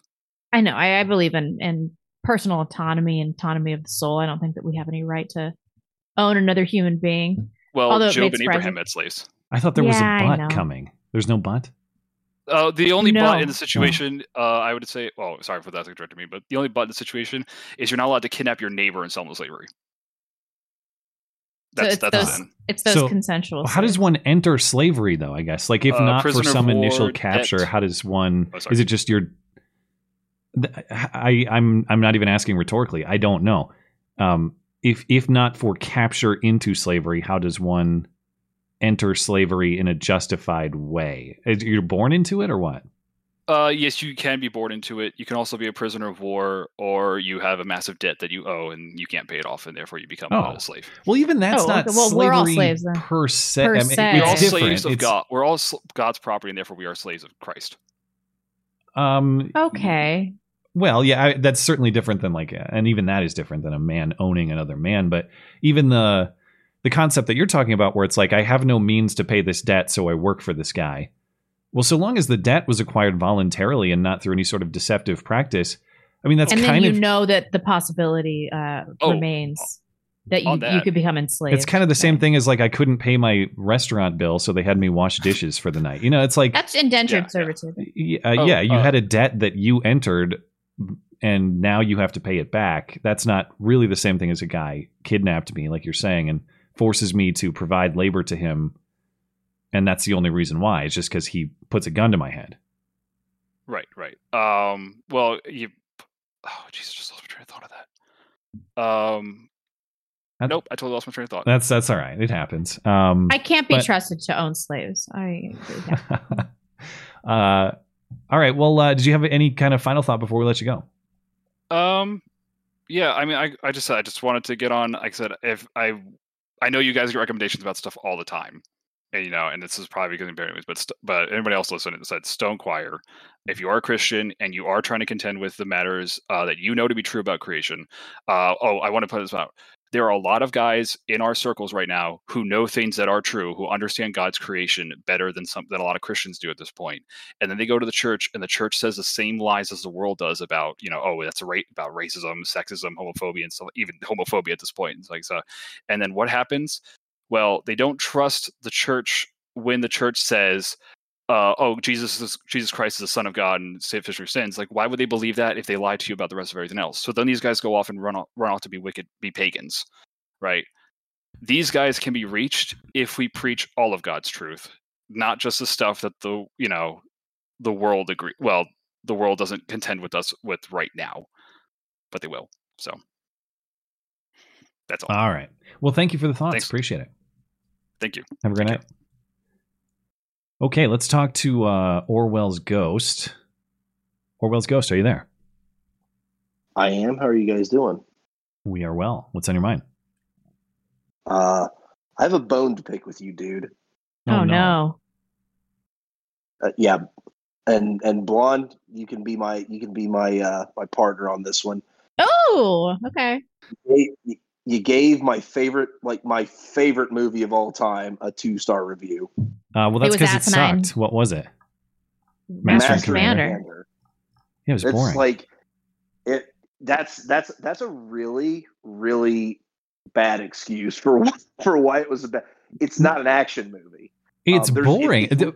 You have to. Yeah, but no. Yeah, it's not an action movie, Matt. I'm gonna let you finish, but. Yeah. Were you entertained is probably the number one criteria for someone to rate a movie. You have to grant that. And there are movies that you're just not entertained by. Sure. I get that. If a good perspective to get is Critical Drinker got to do a good interview with, he actually got to do an interview with Russell Crowe, and Russell Crowe made the really great Critical Drinker did an interview with Russell Crowe? Yeah, he did. Just type in Critical Drinker Russell Crowe. Yeah, it's a great interview, and the interview was mostly about a few movies, and then the Pope's Exorcist. But the point is, Russell Crowe made is Weir is like the ultimate. He's like the ultimate filmmaker. Like he's just like the great, probably one of the greatest and most underrated filmmakers of all time. And and that was the prime example of a movie that it was down to the very smallest details was an art film. If you and Russell Crowe made the movie, he made the point in the movie that if you're watching that movie for action or as an action film, you're going to be sorely disappointed, and you're going to be bored. It's not necessarily that every movie has to be action that achieves its entertainment. I found the characters to be completely bland. I found the dialogue to be extremely boring. I found the performance overall to just be really flat. It's not that it wasn't like it had action in it too. I mean, you had the ship to ship combat and all that, and you had the sword fighting and all that stuff, but it's not like for me. It's not as simple as like, there weren't enough explosions in the sky and there weren't enough people drowning in the water. Sure. It's like I didn't find the characters to be compelling or the dialogue to be all that compelling. There were a lot of things. There were a lot of things going on in that film. There was the boogeyman of the story about, right. There was the Jonah legend that they were trying to overcome, and there was the kind of stock life at sea. There was the overcoming of the initial battle and having to figure out, how they're going to defeat the ship, and there was obviously ship discipline, and then there were ship rituals, and there was all kinds of. Again, this was like Patrick O'Brien. This was about, actually, I think this was 3 books kind of compacted into one from the Aubrey Maturin series. And if you read the first one, you get a lot of the flavor of what the movie was about. But where did the flavor go? I was missing the spice. Well, I think one of the problems is a lot of people don't appreciate the anticipation of things, and that's a lot of what that movie was. There was a lot of anticipation and a lot of anxiety built into the film. Oh yes. Did you watch Picnic at Hanging Rock? No, I did not. Oh, you have to watch that. That one is so good. I am writing it down right now. It's another one of the weird films, but all of his movies are so different. Like, I wouldn't even know that he was the same director. And then he made Witness too, which is also fantastic. And Truman Show, and I love Truman Show. I didn't hate Dead Poet Society. That movie can suck my nuts. I saw it a long time ago. Can't remember. I think one of the things, I think one of the other things is, like, there are these moments where it is seemingly boring, but you have to really listen to what's going on. Mm-hmm. There's the point at which they're like just sitting in the sea and there's no wind going, and there's this bright yellow haze in the background, and I think Aubrey at one point says, he said, I harness the wind, but I'm not its goddamn creator, right? Like he's just talking about how I've never had such a string of bad luck. And then Colum goes off and, he kills himself because he's terrified of what's going on. He thinks he's the Jonah. There's a lot of shit going on in that movie. Mm-hmm. I think I know you're not going to watch it again, but it's probably one of those that movie had the unfortunate circumstance of going through a really shitty production. Weird was so meticulous about getting that movie totally right, and there's like no. I bet he was so abusive during all of the. He was so meticulous about it to the point where Cape Horn, he sent researchers down to find out the color of the water. So the water that you're seeing in the film, they dyed it to make sure that it was the same color. Like that movie got everything correct. I would say you need to watch that again. You probably won't, but put me in prison. I'll accept my sentence. It's my favorite movie. It always will be. I can respect its commitment to authenticity. To your point, though, I did read that the parts in the Galapagos were filmed in the Galapagos, correct? Mm-hmm. Yeah. Yes. Yeah. Which is kind of cool. I think it was when I was reading about it, I think it was maybe the first major production ever done there or something like that. It's not a common movie set, obviously. It's not common that films are down there. And I would just like, if there's a Ridley Scott movie on, I'm watching it. If there's a Russell Crowe movie on, I'm watching it. If there's a Ridley Scott movie that features Russell Crowe, I'm stopping heaven and earth and I'm doing whatever I can. Wait, does such a thing exist? Have they ever worked together? Gladiator, American Gangster. Oh, he did Robin Gladiator. Hood. Okay, I have seen Gladiator. Yeah. But that was he also has like one of the really like just the it's a very like jingoistic nationalistic line for England, but he says he's got this point where he's prepping them all for the final battle, and he says England is under threat of invasion, though he may be on the far side of the world. This ship is home. This ship is England, and he's just like, I swear to God, I get teary eyed every time I watch that movie. So I'm like, God, this is so great. And how much they hate the French. Yeah.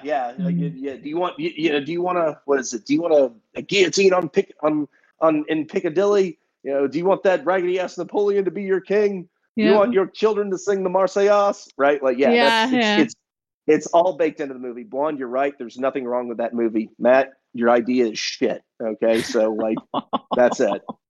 We're no longer friends. I would think that you could appreciate that I went to bat for, I think, what is good about the movie. Yeah, that was not a hater's review. I mean, it's I have to be honest about my enjoyment level of it. I think 2 stars was low. I think like you could have given that 3 or 4 if it was the you were bored part. I don't know. I mean, this movie segment makes me think that I don't know Matt at all. That's the most upsetting part about all this, because I'll be watching a movie and I'll be like so stoked because I'm like, I know that he loved this. He had to love this. And then he'll be like, 2 out of 5. And I'm like, do I not know anything about you? That's what's happening. I think that's what's happening with the audience too. The audience is like, what? But it was your deep vein thrombosis for sure. it was the Bosis that the Bosis that caused the poor review. Maybe I was in a bad mood. Vein thrombosis, You probably were. I'm telling you, you need to watch that movie again. I got time for exactly one movie a week, and what's the movie this week? It's Hunt for Red October. Oh right, okay. That's a good. Another movie at sea. Okay, movie. No, great. Yeah. You don't even see Sean Connery's wiener. What's the point? Yeah. All right. Well, look, I promised Danger Spaces I would get out, but Blonde, you're right. Matt, you're wrong. So you guys have a good Thank week. you. All right. Have a good night. Yep. Take care. Hey, look who's here for last call. It's Steven. Steven, what's going on, man? Good to hear from you. Hey guys. Steven! Oh, it's been so long. How you been? I look for ways to be optimistic, even if I try not to lie to myself, and I'd also try to be realistic about my optimism.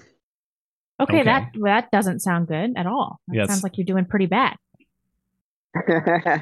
Not what I wanted to call in about. Well, sure. Whatever you want to discuss is just fine with us. Okay. About 2 years ago, I went to one of those conventions, the horror convention. It was one of looking back right now, it was really silly, but the very last day, I was purposely trolling the convention by wearing one of the shirts, by wearing my fan art of the Matt and Blonde show. Okay. And so where is this going? What happened? Well, like I said, it was a way bigger deal in my head because it's kind of like speaking in the general consensus of a pop culture convention is the talent, much of the talent and the attendees lean very left. And this was September of 2021, and they were still making us wear masks and social distance. And so part of that was really frustrating, but I felt like it was a way bigger deal in my head just wearing a Matt and Blonde shirt because I was just like very curious if anybody would ask what my shirt was about. What shirt was it? Did it have the text, or was it like just the show logo thing, or what shirt was it? It's the one where it says the Matt and Blonde show. It's like a 3D look. The inspiration for that was, I can't repeat what Blonde said. Oh, are you talking about this is some of your own artwork, or are you talking about something that we? Yes. Oh, okay, all right. Some of my fan. Yeah, some of my fan artwork. I know in the past you've shared a lot of it, but the time I sent you this fan artwork. You didn't share it because I believe there was other. You had other. No, actually, I like to think I'm growing spiritually because I at least put clothes on y'all for that one. Well, wait. So this is one of those where you have like depictions of us. That's what was on the shirt, like some kind of. Okay. Yes, it's the one where the Matt and Blonde show part is block letters and. You are holding the logo up, and it's very heavy, and Blonde is just like relaxing on the top without a care in the world. I don't know if y'all remember or if y'all need a refresher. If I needed to send it again, shoot it to my email. But we were not recognized by these people, is what you're saying. We've not reached that level of fame. There is that, and I thought I was subconsciously hoping that somebody would ask me about it, and I could like maybe convert somebody, but I wasn't. It didn't happen, but the art style was very, very close to what a professional comic book artist would do. Well, thanks for representing our show at the convention nonetheless. I'm sorry I wasn't recognized. I'm sure that's more on us than it is on your artwork. But all right. I felt bad on the last day because I was also I went there to finally meet one actress I've been a fan of since I was 8 years old, and I was a little. It was jarring that I could it was a different experience because she was one of the talent that chose to socially distance, and they did that glass partition for the photo ops. She chose that option because she was at the time I guess too scared. But so she takes a photo with you, but she's in like a glass enclosure or something. Is that what you're saying? Well, the professional photo op option is more expensive at all the conventions, but whenever you take a photo at the table, it's usually a reduced rate, but yeah, I didn't do the professional photo op because I just found that the idea of that glass partition repulsive. It just shows that that they're. It just shows that they're too scared to touch people. Yeah, that's one way to put it. But I felt bad though because I think I was subconsciously trolling by the last day I was really nervous because I also asked her what a friend calls a dangerous question. They were doing at the time she was doing a podcast with one of her former co-stars, and they've had some of their previous former co-stars as guest appearances on her show and on her podcast, and I asked her if I knew what I was asking. I asked her about another one of their former co-stars who today is a Trump supporter. What'd she say? She gave a very diplomatic response. She didn't answer right away. I saw her she paused and looked up to collect her thought. Yeah.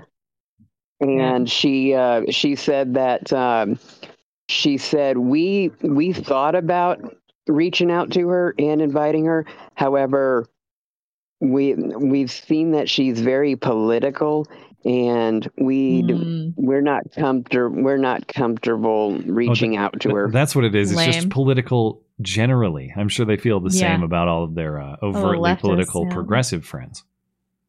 I had a fantasy or some shit about playing Peacemaker to tell her that she's been on other people's, or I've seen her on another podcast, and she's I'm pretty I don't know. I think I would have said, if you just talk to her, I'm pretty sure politics doesn't have to come up. And one of their former co-stars that they had on as a guest podcast would not shut up about January 6th, and no.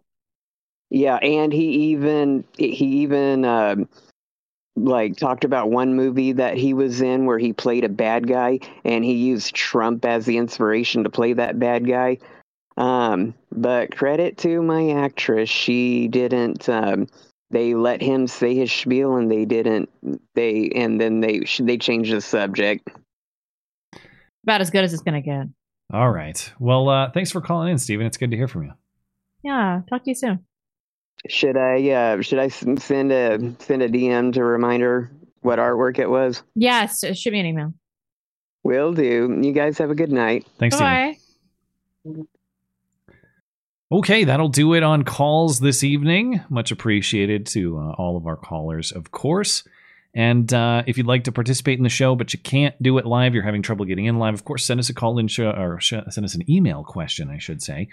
Contact page of the website is how you do that, mattchristiansenmedia.com/contact. Look for the call-in show question form. We'll respond to those at the end of the show each week, or once a month as the show exists currently. But thank you for your email questions, starting with Cooter McGavin. hey, I was one call away from getting in tonight. I assume he must have been 2 weeks ago, right? Anyway, here's what my question was going to be.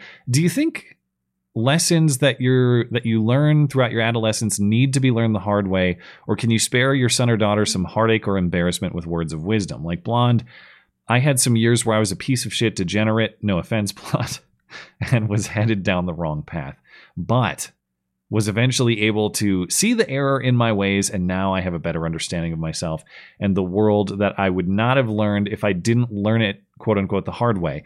I love my kid and know there will be hardship in his future. I want to help him, but I also want to allow him to make mistakes and learn from those mistakes. How do you toe that line? Yeah, I mean, that is like the greatest challenge of parenting, right? You have to make your child's respect, not necessarily fear, although that's an aspect of respect of you outweigh the incredible fun of doing drugs. It is a very difficult task. And I think that one of the ways to do that is to like decrease the FOMO. So I can say, because, I was a horrible hedonistic degenerate, I can tell Emmeline, like, listen, like, I've done all this stuff and it didn't improve my life at all. Like it was fun for a short while and then started to markedly reduce my quality of life. And that's the absolute best outcome you're going to have from dabbling in drugs or sex or any number of things that feel good at the time. And it will reduce your ability to have a good quality of life later. So I'm going to have to reason with her. Like, I can't imagine that that she's never going to drink, right? But she has alcoholism on both sides, and she has to be aware of that. Like, I think that the best you can do is have your children respect you and fear you a little bit and be honest with them about what life was like because you made the wrong choices.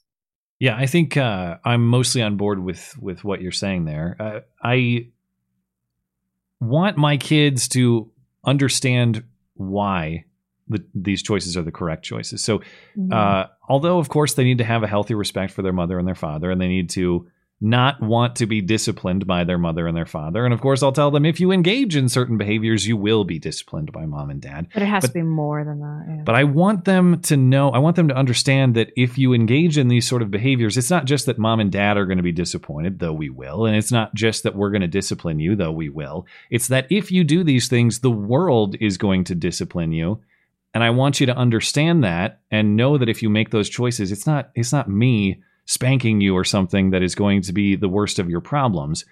It is going to be the world smacking you across the face with reality that's going to be the problem. So, of course, my approach to avoiding a lot of these vices will not be just sort of like, don't do that because I said so. I'm going to try to be as transparent and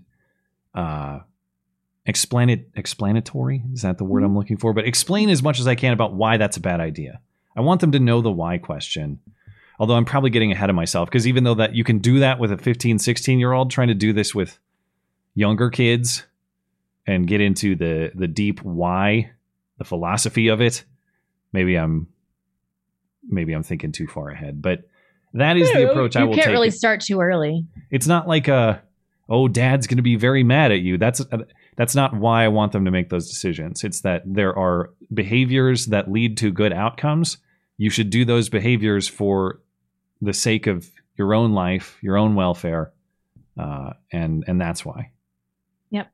But totally. Anyway, all the best to you and your family, of course, Cooter. Is this a trap, this next name? I think that's just a real name. Taiska Lua. I'm sorry, all you people with real names that I think are racial slurs. You mentioned that Karine Jean-Pierre referred to the pipeline as Nordstrom rather than Nord Stream. And Nord just means north in Norwegian and Swedish, and Strom are the Strom are the Norwegian Swedish words meaning stream or current. So she was merely using the Scandinavian name for North Stream. I'm sure she was. Do you think that the White House has a convert program subtly to improve the Norwegian and Swedish language skills of a covert program is what I'm sure he means. I think this is sort of tongue in cheek, although you might be correct as far as the linguistics. But that was merely an accent. Yeah, but I understand what you're saying. Clever. That kind of That was bobbing and weaving because I'm thinking, oh, this is serious. Oh wait, this is a joke. Oh wait, it's serious again. Oh wait, it's a joke again.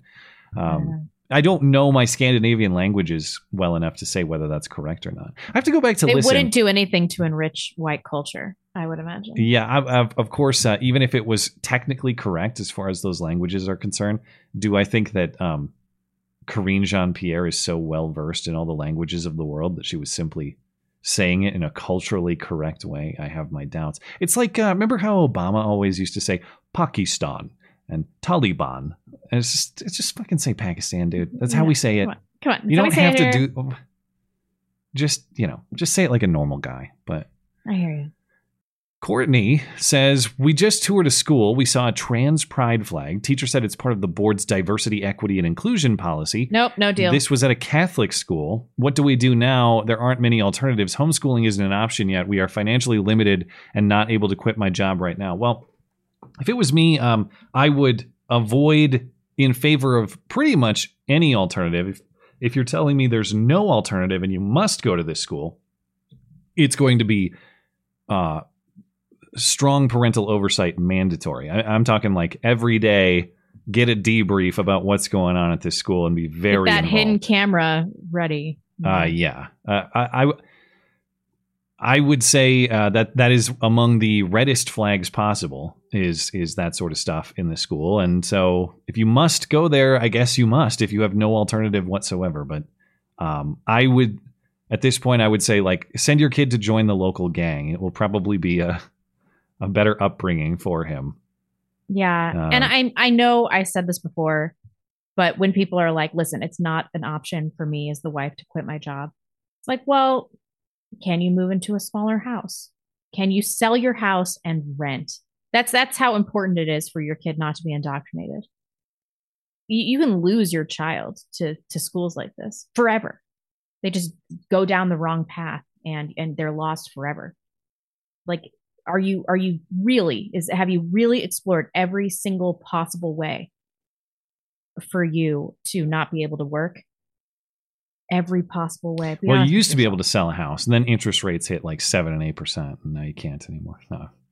I don't know. I mean, I just where there's a will, when there's a way. When I hear people say that, I'm like, I just don't believe you. It usually means, although I'm not saying it's about you, Courtney, it usually means that people don't want to reduce their quality of life. Yeah, I'm sure there's a lot of that, and. Yeah, I don't know. I'll take your point that if that is what you truly want to accomplish is giving your children an alternative education away from this nonsense, more often than not, there is a way to accomplish that if you make that your priority. I mean, I can't tell them what their priority ought to be without knowing their situation, but I certainly wouldn't dispute your point that your children's education and overall upbringing should be very high, if not the highest on the list. So hard to argue with. Agreed. And Godspeed to you and your family, Courtney. Good luck. Joe Atkins, to follow up on my last question, my sweetheart, because I think he asked a few weeks ago what he should do because should he marry a woman that he can't have kids with even though he loves her? My sweetheart's blonde's age, thus the likely childness. I'm pregnant right now. What are you talking about? And just over a decade, my senior. Obviously, there's a certain stigma towards such May-December relationships. However, I'm inclined to believe I can handle the challenge. I would appreciate your thoughts on the matter respectfully, Joe. Okay, if you love this woman and you want to be with her and she's 10 years older than you and she's 35, get her pregnant yesterday. Just don't worry about any of the other stuff. You're like, all right, let's do this. Just get her pregnant. If she got pregnant at 35, this is my last kid, but it's not because I can't have more kids. It's because I don't want to. Get her pregnant at 35. Get her pregnant at 37. Get her pregnant at 39. Get her pregnant at 41. All right. And then stop. Yeah. If this is the same one that we talked about earlier, if that is the only hurdle toward having kids is just the age factor, I mean, you're not out of it yet, unless there's some other health condition that I'm unaware of. But yeah, I mean, if it's just the age thing for women that are listening too, you shouldn't give up. Like you should try until that last egg is getting fried. Like just keep trying. Away. Yeah. Do everything you can to have your own children. Everyone should do that. Yeah, and as long as you guys agree on that, it's I would say it's an unusual relationship to have the wife 10 years older than the husband. But as long as you don't have delusions about the obstacles that may bring, and as long as you guys are committed to the same vision of the future, which I hope includes family and I hope includes children. All right, if you're committed to that, you're committed to that, and go for it. Having kids is awesome. Don't give up on that. It's so much fun. The short version of the N-word. Dear Blonde and Matt, if there's time. Clarification. This is another relationship advice one with the MGTOW guy and the Muslim chick. Right. The male in this relationship had a 5-year relationship that fell apart. 2 years later, there's a new semi-liberal Muslim girl. What advice would you give him to get out of the MGTOW red pill mentality? And then for the female, what advice do you tell a partially stubborn femme boss to get her to trust his leadership? Okay. Had a 5-year relationship that fell apart. 2 years later, there's a new semi-liberal Muslim girl. What advice would you give to him to get out of the MGTOW? I mean, if the woman that he's with is not enough to make him withdraw from the MGTOW community, then he needs to find somebody else, right? That's the right woman should be a compelling case. Yeah. That should be like the thing where you're like, maybe I don't want to go my own way because I love this woman and I think she could add value to my life. Like, if this Muslim chick is not doing that, then I couldn't even think of a racial slur there. Well, technically, it's ideological, not racial, right? Yeah, I know. I was going to say go with Haji, Muzzy, but that's Muzzy, not right. Muzzy, yeah. Hajis. Is that a racial slur? God, I'm off my game, man. I guess Haji, when I think Haji, I think like specifically Islamic terrorist. What advice would you tell a partially stubborn femme boss to get her to trust his leadership? In the same way, I mean, if his leadership isn't compelling her to want to trust him, then he's failing her in the same way that she's failing him. Perhaps for that reason, they're perfect for each other. I don't know. She needs to find somebody that's a stronger leader, and he needs to find somebody that's more enticing in terms of leading him away from MGTOW. Otherwise, they're both on the trajectory that they should be on. Right? It's asking for your advice specifically, and I'll. No, it says Dear Blonde and Matt if time. But there's no time, so I agree with that. I agree. There is time. I agree with that. Varen, I think this is yours, right? Hi, Matt and Blonde. Will Liberty Safe actually be the next Bud Light? Thinking getting my lock replaced with a mechanical one. Based on their response, I definitely will not be buying another. I think it might. I mean, I don't think it's going to reach the level of Bud Light because it's a much smaller company. But I think in terms of their specific market, they're probably doing more damage to their brand because trannies and whatever, they drink Bud Light too. But the only people that own gun saves are people that are far right. And you're buying it for a very specific purpose, which is the securing of that property. And yeah, I mean, that's the thing. It's like, it's not even purely ideological. At some level, it's like your product didn't do the thing that I bought it to do. You know, the ideological component is important, if not primary. I'm not dismissing that. I get that in full. But it's the thing. It's like, I bought this with the intent that nobody can get into it except for me. And you're telling me that other people can get into it if you tell them the code. That's a security problem. Oh, yeah. Zazzy McTazbot, Blonde, this one's for you. What can men do to deter women from voting? Okay. Women, whether or not, no matter what they say, women want to be governed by men. They do. This girl boss thing, those women are exhausted. They just want to be with somebody that tells them what to do. So if you have a woman and she's like, I'm going to vote, you can guide her vote until eventually you just let her lean into the... exactly. Stop playing Sounders over me. It's so fucking annoying. I totally forgot what I was going to say. That's the Rock's fault.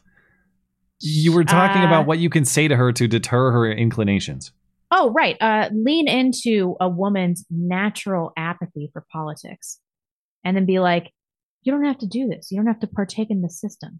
Just take a nap. Just take a nap. Just make me a pie. Just whatever, you know? So it's women a little don't less want to be direct. politically active. Yeah. It's yeah. I don't know. I mean, I agree with you that by their nature, women seek male leadership. And I think that that's a good thing. Frankly, I think it's a good thing for men, too. I think by men's nature, we want to lead women, and we are most happy when we are generally organizing the rules of the household. That's just a natural thing. But I think the propaganda is so deep that a lot of these women genuinely care about their so-called freedom to kill their kids more than almost anything in the world at this point. Yeah, but that's due to a lack of male leadership, right? I think. How do you break that? Give them kids. That's how you break it. Forcibly. Do you remember during COVID how there was this this group of left-wing women that kept popping up talking about how working from home has led them into all these really feminine hobbies?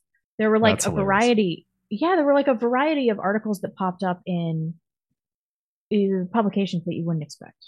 Yeah, wow. We were forced to stay home, and we rediscovered homemaking, and we actually love it. That is exactly what happened. I saw no fewer than 4 articles during that time of like women in high-powered jobs that are like, I just never knew how much I loved bake pies.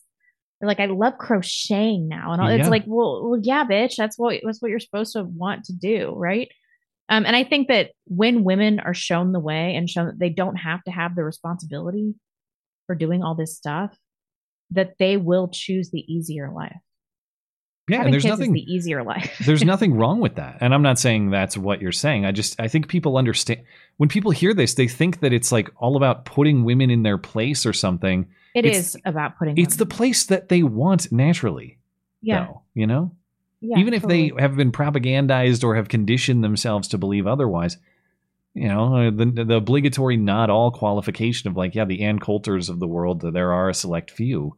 But in general, you're not going to find a woman happier than when she has a nicely kept home and a dinner cooked for her husband and all the kids are being provided for and cared for. That's when she's going to feel the most happy for 99% of women. Totally. And it's a hard job, like being a mom and being a housewife and being a wife. It's a difficult job, but it's so much more rewarding than any other job that I have. And women get all hung up like, well, I'm not being monetarily compensated.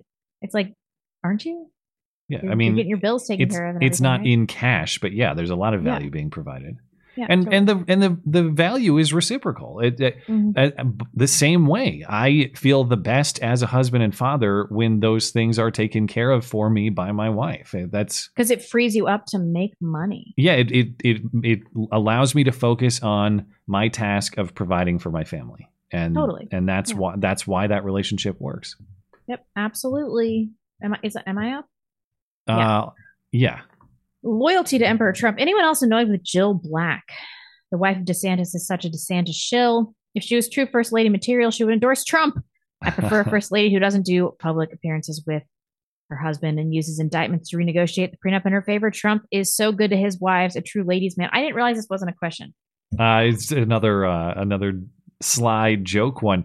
I think that one was written by Laura Loomer, actually. That's Laura Loomer's sincere perspective. Did you know that Jill DeSantis is actually named Casey, and it's been that a was so this entire outrageous. time? And the most offensive thing is that every time somebody responded, I had to see Laura Loomer's face. Just remember, she could be a wife and mother anytime, but she's too busy building a legacy that matters more.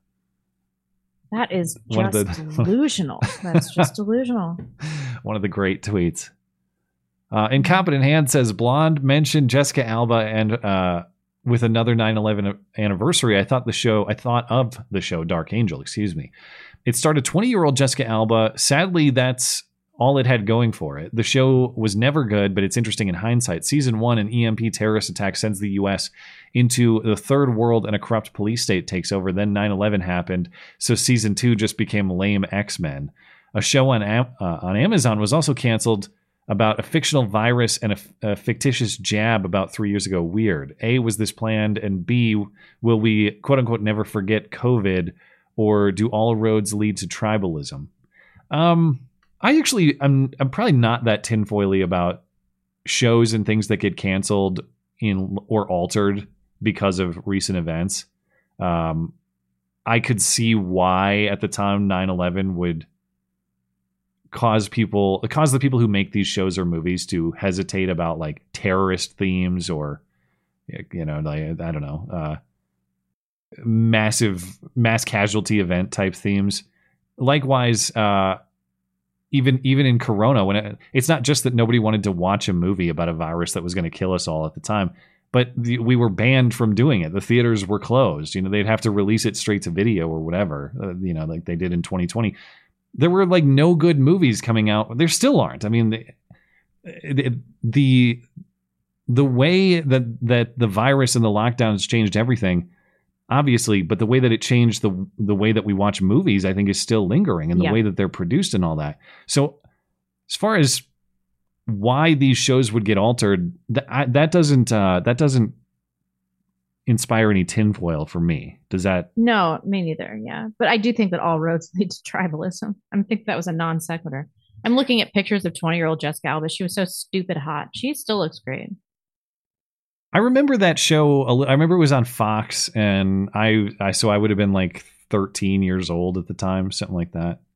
I never watched it, but I remember when it was a thing. Good God, she's like the hottest woman I've ever seen. Has she just retired from? Well, her company, her organic baby company, the Honest Company. Oh, that's hers? Yeah, she's a multi-billionaire, like several times over. Honest Brand stuff is awesome. I didn't know that was her company. Yep. We've been gifted some of their diapers and stuff. I don't think we buy their stuff frequently, but we have encountered it here. The Honest diapers are the best diapers that exist. Concerned father, when your kids are old enough to date, get married, would you have an issue with them being with someone that's not white? And then he says black, Mexican, Asian, etc. I think that not white was a good enough descriptor. All right. If so, how would you approach them with your issues with it? Yeah, I think I'd have a problem with it. I mean, in a relationship, in a marriage, you have to overcome so much being different from another person that, like, I can't imagine trying to make it work with somebody that had a vastly different ethnic background. But that stuff's important to me. Yeah, I mean, but there are different levels of how much this would bother me. Like if my daughter brought home a Japanese guy, I'd be like, not great. But if she brought home like a giant black rapper, I'd be like, absolutely not, under no circumstances is going to happen. You know? What if they were the exact same size, though? No, like Flavor Flav. She brings something. No, not deal, even Flavor Flav. No, I would not disapprove for its own sake. I mean, I'm going to judge the individual as an individual. I would probably. I think the discussion I might have is that there may be obstacles associated with it. It's not that like I disapprove because of this, but you know, let's be honest that maybe there might be some obstacles associated with that. And the other thing that I think anybody has to be honest with themselves about, and I can't make this call for you or anybody else or my son. I would be lying if I said that it matters to me that I can see myself in my son, for example, that my son looks like me. Does that mean you have to pick someone on that basis? No, of course not. But I think it's a consideration that people have to think about before they select that partner. I don't think that you're wrong to date interracially or that I'm going to disapprove of that or say, you know, like punish you somehow for doing that. I just think that everybody should be honest about the degree to which that matters to them. And for some people, I think it might be close to zero. For some people, I think it's actually very high, but they feel social pressure against it. Like if I were to say that I have these racial preferences in my dating, that's deemed racist. In fact, that was I had these conversations in college. I've talked about it before, but like they were conversations I should have.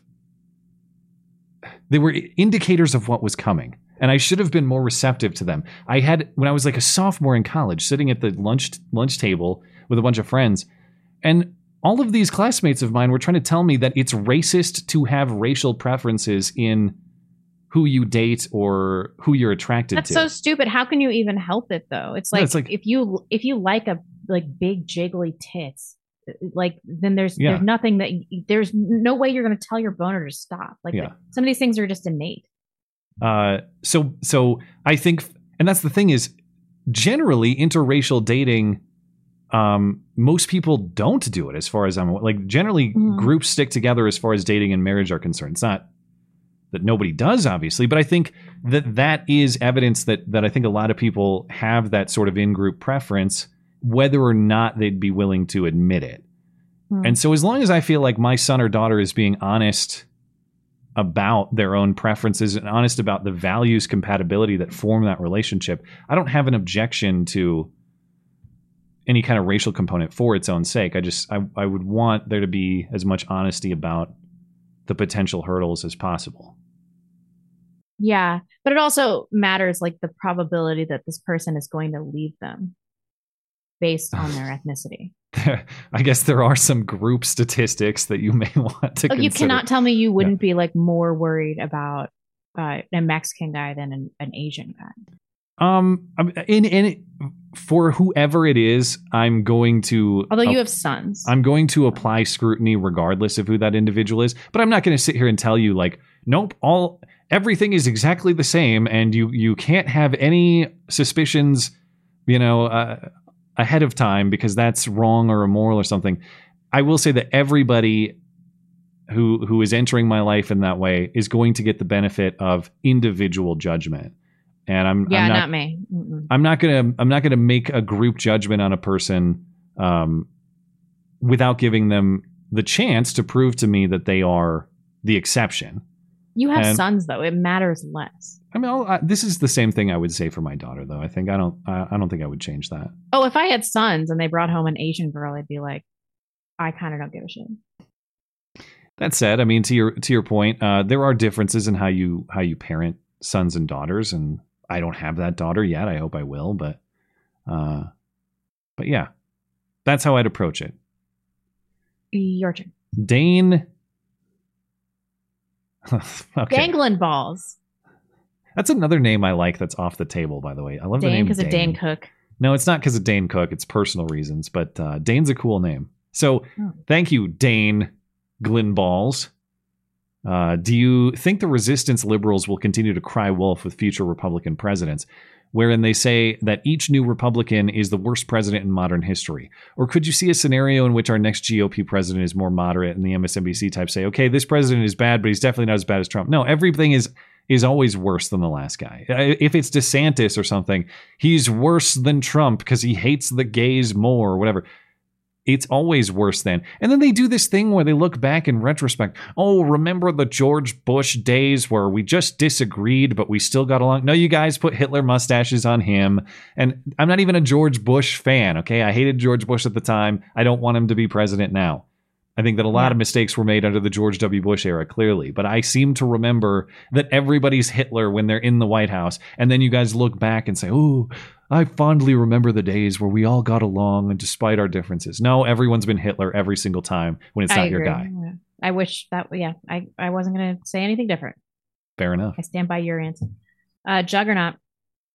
Hello, scholars. Thoughts on no-fault divorce?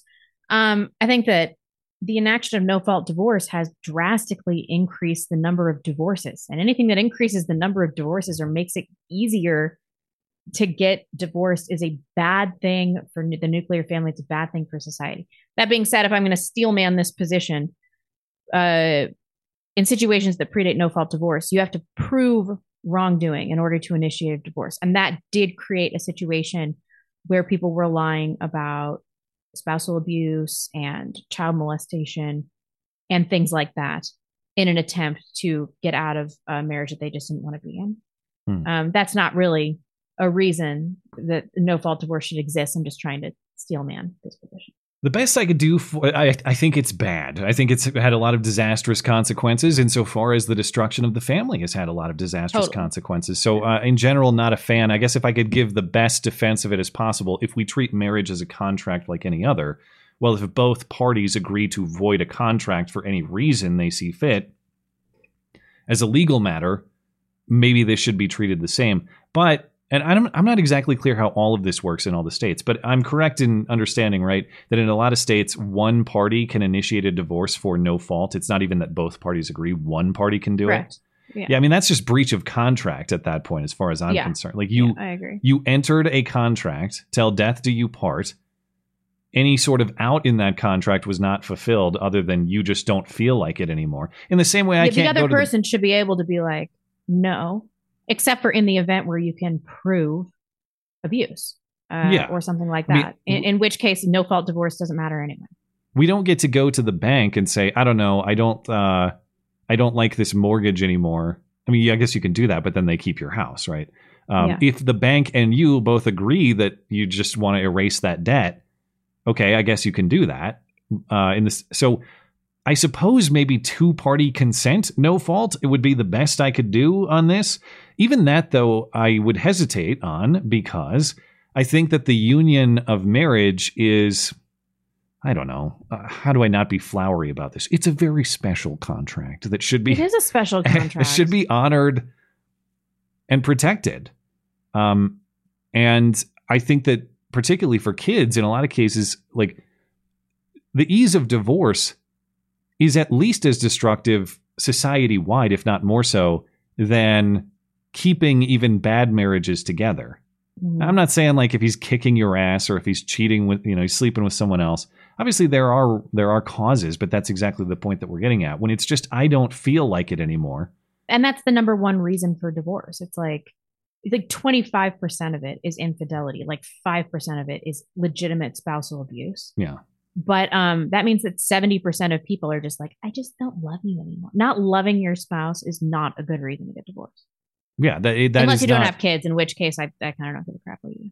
Well, even then, though, does your word mean something or does it not? Does till death mean something, or is that just what you felt like at the time? Are you like the governor of New Mexico? Well, it wasn't absolute. Yeah, it was, bitch. Yeah, I know. I just think that divorce in the absence of children is just so much less destructive, and so I have I'm more lenient in terms of. I would agree. Divorces. I mean, why is marriage an institution at all? It is fundamentally about the production of children, and so if you have a marriage that wasn't geared toward that goal anyway, it's kind of like, well, what was the point of this union in the first place? Yeah. But yeah, it sucks. We should not have it. Is the quick answer.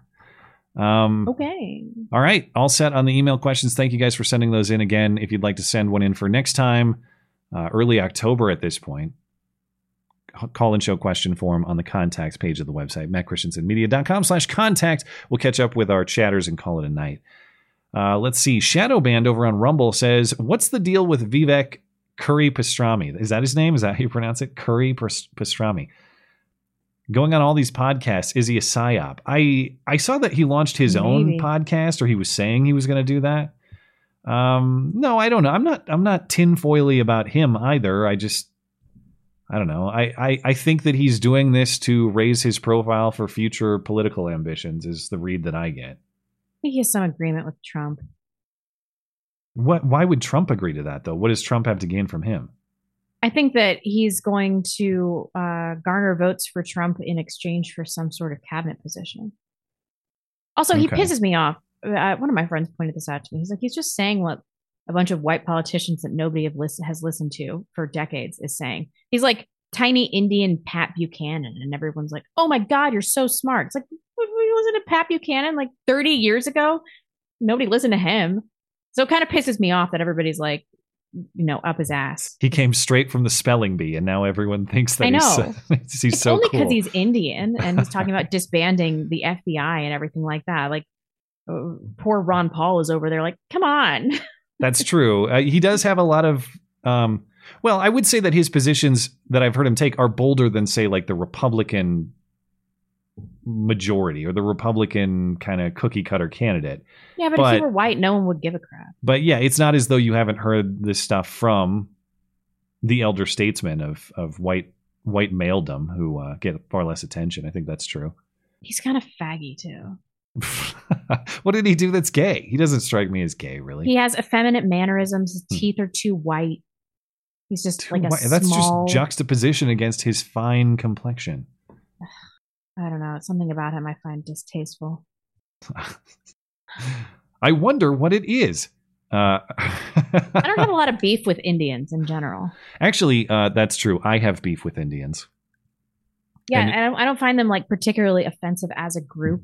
Here's my thing with Indians. I'm going to entertain the casual racism bit a little bit.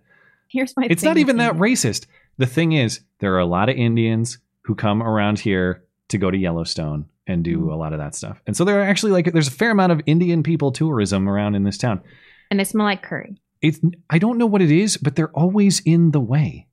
Like, why are you blocking? Your whole family is blocking the entire door into Chipotle, and you don't care. Like, I'm trying to get through, and you're not moving.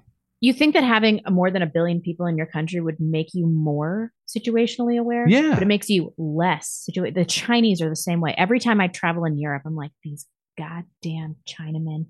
They just stand in every doorway with their phones. And I know they know what's going on around them. They just don't give a fuck. That's what it is. I don't know. I assume maybe it's some cultural thing where it's just, you're very used to tightly packed people. But it's almost, I swear to God, it happens all the time. It's like, it's not crowded here necessarily. It's just crowded at the doorway because you're all congregating here. Yeah. Why? I don't know. I guess in India, if somebody wants to go around you, they'll just push you over. I feel like I have to do that. I've had to shove an Indian kid out of the way a few times to get into the grocery store or to get into the restaurant. That's what you need to do then, buddy. I guess. Just shove an Indian kid. They're going to make me. Okay. You made me do it. Yeah. Anyway, Mr. Token S-Word says, I doubt it. What happened with that trial? Was looking forward to watching it. Well, the dad, the famous I doubt it man. I doubt it. He went to prison for, I forget what the charge was, either manslaughter or murder. And the son behind him with the dumpster defender shotgun, he was acquitted. I believe the way that it worked out was dad was was convicted for the killing because he fired the shot.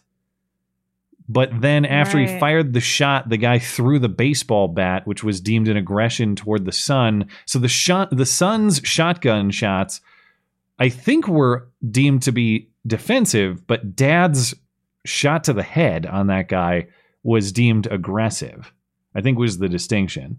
Because I remember we were trying to figure it out when that happened. Why is dad in prison but not the son?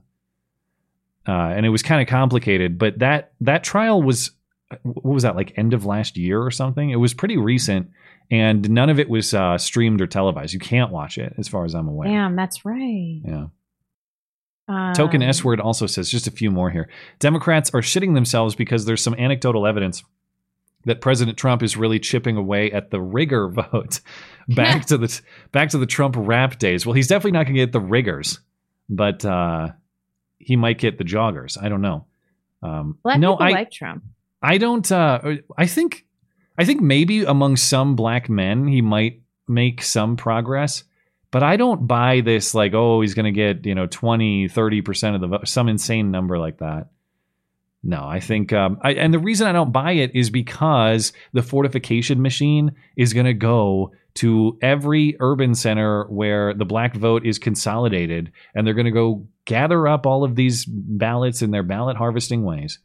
And so every black person whose mind has been changed genuinely, and I'm not saying they don't exist, I think that there probably is some truth to that. I think that that's going to be outweighed by the massive amount of ballots that they can collect from people who are more or less apathetic, but some activist came to their door and said, you better vote Democrat so you get a free check in the mail. And they'll do it anyway. So yeah. I think that that's overstated. But I hope that I'm wrong. I hope that we wake up in November of next year and it turns out that even the fortification machine could not beat the overwhelming African-American support for anybody but Biden. That would be great. Wouldn't that be something? Shadowband says, you should watch some lesser-known movies. U-Bowl made a movie called Assault on Wall Street. Well, that is up to the vote and to the nominators. I'm at your mercy as to the movies that we watch. Although, as I was telling you, best movie I watched recently for out of my own selection, Cocaine Bear. Awesome movie. If you haven't seen that, but that makes me hate you. Cocaine Bear, you want to talk, okay. Cocaine Bear is the opposite of Master and Commander, because Cocaine Bear is intellectual muck. Okay, there is nothing of philosophical value to this movie, and you think you know what you're going to get. Like, okay, this bear's on coke and he's going to maul people. Yes, but I promise you, the shock value that you're going to get in this slasher movie, you have no concept of until you watch it. When a slasher movie is so outrageous that you're gut laughing, that's a great movie experience. So, plot 1 out of 5, entertainment factor 5 out of 5 for Cocaine Bear. I feel like you're watching movies wrong. Watch Cocaine Bear and tell me you are not entertained. It can't be done. I will do. Cocaine Bear is a little slow to get going though. Like, I will watch Cocaine Bear if you watch Picnic at Hanging Rock. How about that? Well, I don't know. I mean, ain't nobody got time for that. I only have time for Cocaine Bear. Oh my gosh, we have so many chats. And all right, okay, here, let me finish these up. Shadowband says, you should watch, I just read that one. Sorry, thank you, Shadowband. Token S-Word Man says, too many brainwashed sluts in the English-speaking world. I think I'm going to become a passport bro. All right, fair enough. Well, if you find the right woman who has the same goals as you, Godspeed. I hope you do. Oh my God, what are 3 constitutional amendments each of you would add? How about 1? And we'll have to just do 1 in the interest of time here. The immigration moratorium with period. Is it like a permanent constitutional no immigration? That's the amendment. No immigration. That's the amendment. Dude. No immigration. Yeah. Man, can I just undo? I think I would like to go back. No, that's not what he. Nope. Well, that an amendment is undoing a prior amendment. I would fix the 17th you know what he too. Meant, though. I would send the selection of senators back to the states. I think that would be very useful. That's the one you would choose? Maybe it's not the top, but I'm kind of all right, fine. Amend the 19th. Delete that. We'll fix that. All right. No, I might do term limits too. My mind has really changed on that. I used to oppose, but I think term limits probably would be useful, and or like, I don't know, age ceiling or something like that. We have too many olds and people who are otherwise incapacitated. Like 65. Yeah. All right. Okay. Thank you over on Rumble. Let's see, over on DLive PTP podcast. Thanks for supporting the show. We're good on Odyssey. Thank you guys over there. Let's catch up with YouTube, and Tippy will call it a night. Jonathan Brazios. Oops, I meant to say that I saw the commercial from a YouTuber, The Quartering, talking about it. Anyways, we got this one. You covering. Oh, you read that? Yeah. Because remember, he said he's not drunk. Thank you, Jonathan. Okay. That was right when you got back from your pee break. And then we did Eric Burns Mark. Do we do this next Jonathan Brazios one? Let me refresh. I think Eric is where we left off. You guys are talking about the Vegas shooter. I have to say much about it. People forget the brother they interviewed on TV wasn't his actual brother. His actual brother was getting arrested for child pornography. That's true. I wonder if that was planted or used as blackmail. Jonathan Brazios, curious to see what Blonde's opinion about the Ruby Frank, which is the YouTuber using religion to actually abuse her kids. She was drunk on power over her kids. You've got to look into it if you don't know. Yeah, everybody's talking about it, so I've watched a few videos, but she sounds like a real psycho. The YouTube banned her channel now. She had like a YouTube channel. Yeah. But she wasn't doing child abuse on the YouTube channel. She was just talking, I think. Yeah, but she used it to promote like her family values, and then it found she was like beating her kids in the head and starving them to death. I mean, I agree. I could see that footage of that sort of stuff or advocacy of crime. I could see. But are we at the point where like if you're a criminal, you can't talk? You know? I understand what you're saying. Okay, yeah, that's a problem. Long John. Can we get Matt a ping to call and show one of these next 2 weeks? Pretty please. Those are always fun. No, Matt needs a break. Everyone shut I appreciate the encouragement. We will be taking a break for a couple of reasons. Number one, just to enjoy a little bit of family time. But number two, as I keep alluding to, and I swear I'm going to add specificity to in the coming weeks, there are exciting new developments coming, and I need to put some attention. What the fuck? You know what the developments are, and they are exciting. I know. I just want everybody to not get psyched up because it's funny for me. I can't talk about. When are you going to talk about this? When I get the clear from the people who are also a party to this, which was supposed to already be the case, but is not currently the case. There is some sort of behind the scenes work I need to do in preparation for that. So I will take the opportunity to do that as well. Token Spick. Vivek is killing it, humiliating the leftist rights. He definitely would be the top runner-up. Some people are skeptical about him, but the ideas are there. Love his calling out Presley as KKK. I'm unfamiliar with this. Did he call Ayanna Presley KKK? I don't know. Probably, I assume. right? I don't know. I hadn't heard that, but that would be kind of funny. Raggle Fraggle. This was at the end of the month. Something I just thought of. Where do gifts fall into our discussion of property? I'm going to answer this because if you answer this, it's going to take forever. Yeah. Gifts are a consensual exchange of property, right? You have to accept to receive the gift. And of course, it has to be you have to make the decision to give the gift. So it's a consensual exchange of property, just like any other. Yeah, if you own a piece of property, you are at liberty to retain it, dispose it, transfer it, exchange it for something else. So it's the same sort of principle as if you sold it, except in one case you're asking for something in return, and another you're not. But if you have the ownership of that, you can do whatever you want with it, including throwing it in the trash if you want. Steven Suarez, blonde on the Colin show some weeks ago. I can do my husband a solid and not get fat. Me, my hero. I'm not doing a super great job, but I am 6 months pregnant, so it'll be fine. We'll allow it. Ryan Haas, second chat for the missing streams. Blonde, it's so apparent that you're a mother that cares about your child above everything. An exemplary mother. Matt, I think you're an impressive man and you're worth looking up to. Thank you so much. Wow. I'm not an exemplary mother. I was screaming at Emmeline yesterday because she jumped on my stomach, and I've never been so mad in my life. So she's probably traumatized because I was like, "You're going to kill your little sister." And she's crying and I'm yelling in her face. It was the whole thing. Well, thank you, It's hard Ryan. to be a good parent. Very much appreciated. We love you. You're very special. Come on, Brian. Of course, the interaction that I've had with you, through the chats and even privately, you seem like a fantastic guy yourself, and I hope you're doing well. Neglectful sausage. Stop saying white, yo. Call it indigenous Europeans. Make a change in the way we view ourselves so we can protect ourselves if other groups can fight for themselves. So can you. Yes, I've long had the stance that I don't think the concept of whiteness even exists. You look at somebody from Sicily and somebody from Ireland, you can see that those are two people of different races. This concept of whiteness, I think it's retarded.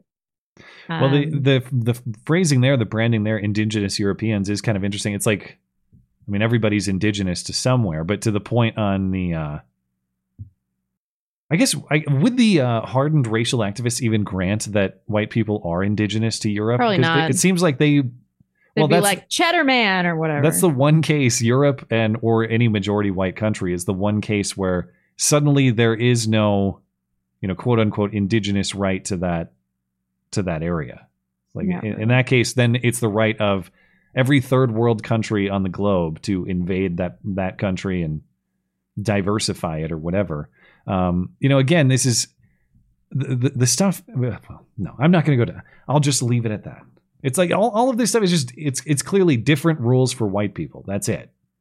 Of course, white people have an entirely different set of rules than any other racial group in the world. Can we just get a little bit of fairness? That's all. Just a little bit of fairness. Come on, Brian. Last one. Hi, beauties. I can't help sending you all money. You guys deserve it. Blonde is still super hot. Thank you for serving as eye candy. Don't know why you look pretty. Looking at a pretty girl helps after a stressful day. Well, thanks. Although you should see my ass. It's a disaster these days. Thank you, Brian. Appreciate you tuning in and for supporting the show. I think we're all set, right? Looks good to me. We're good on Rumble, we're good on Odyssey, and we're good on DLive. So anything else before we're out of here for 3 weeks time? No, except for Sunday. Yeah, I just mean on the call-in show, of course. Yeah, to be clear. And so everyone understands, you will be here on Sunday, and then I'll do a show with Frank in the meantime while you're gone, and then we'll be back to normal in early October. But thanks for joining the one and only call-in show for September. Very much appreciated. Of course, we'll be back whatever Wednesday, October 4th, I guess, is the next time we'll have a call-in show. Otherwise, Sunday shows will go on uninterrupted. So we hope to see you back here on Sunday. If you missed any part of the show, the audio is available as soon as we're done over on the podcast page of the website, mattchristiansenmedia.com, or mattis.gay/podcast if you'd like to find it there. We'll see you on Sunday. Have a great rest of the week.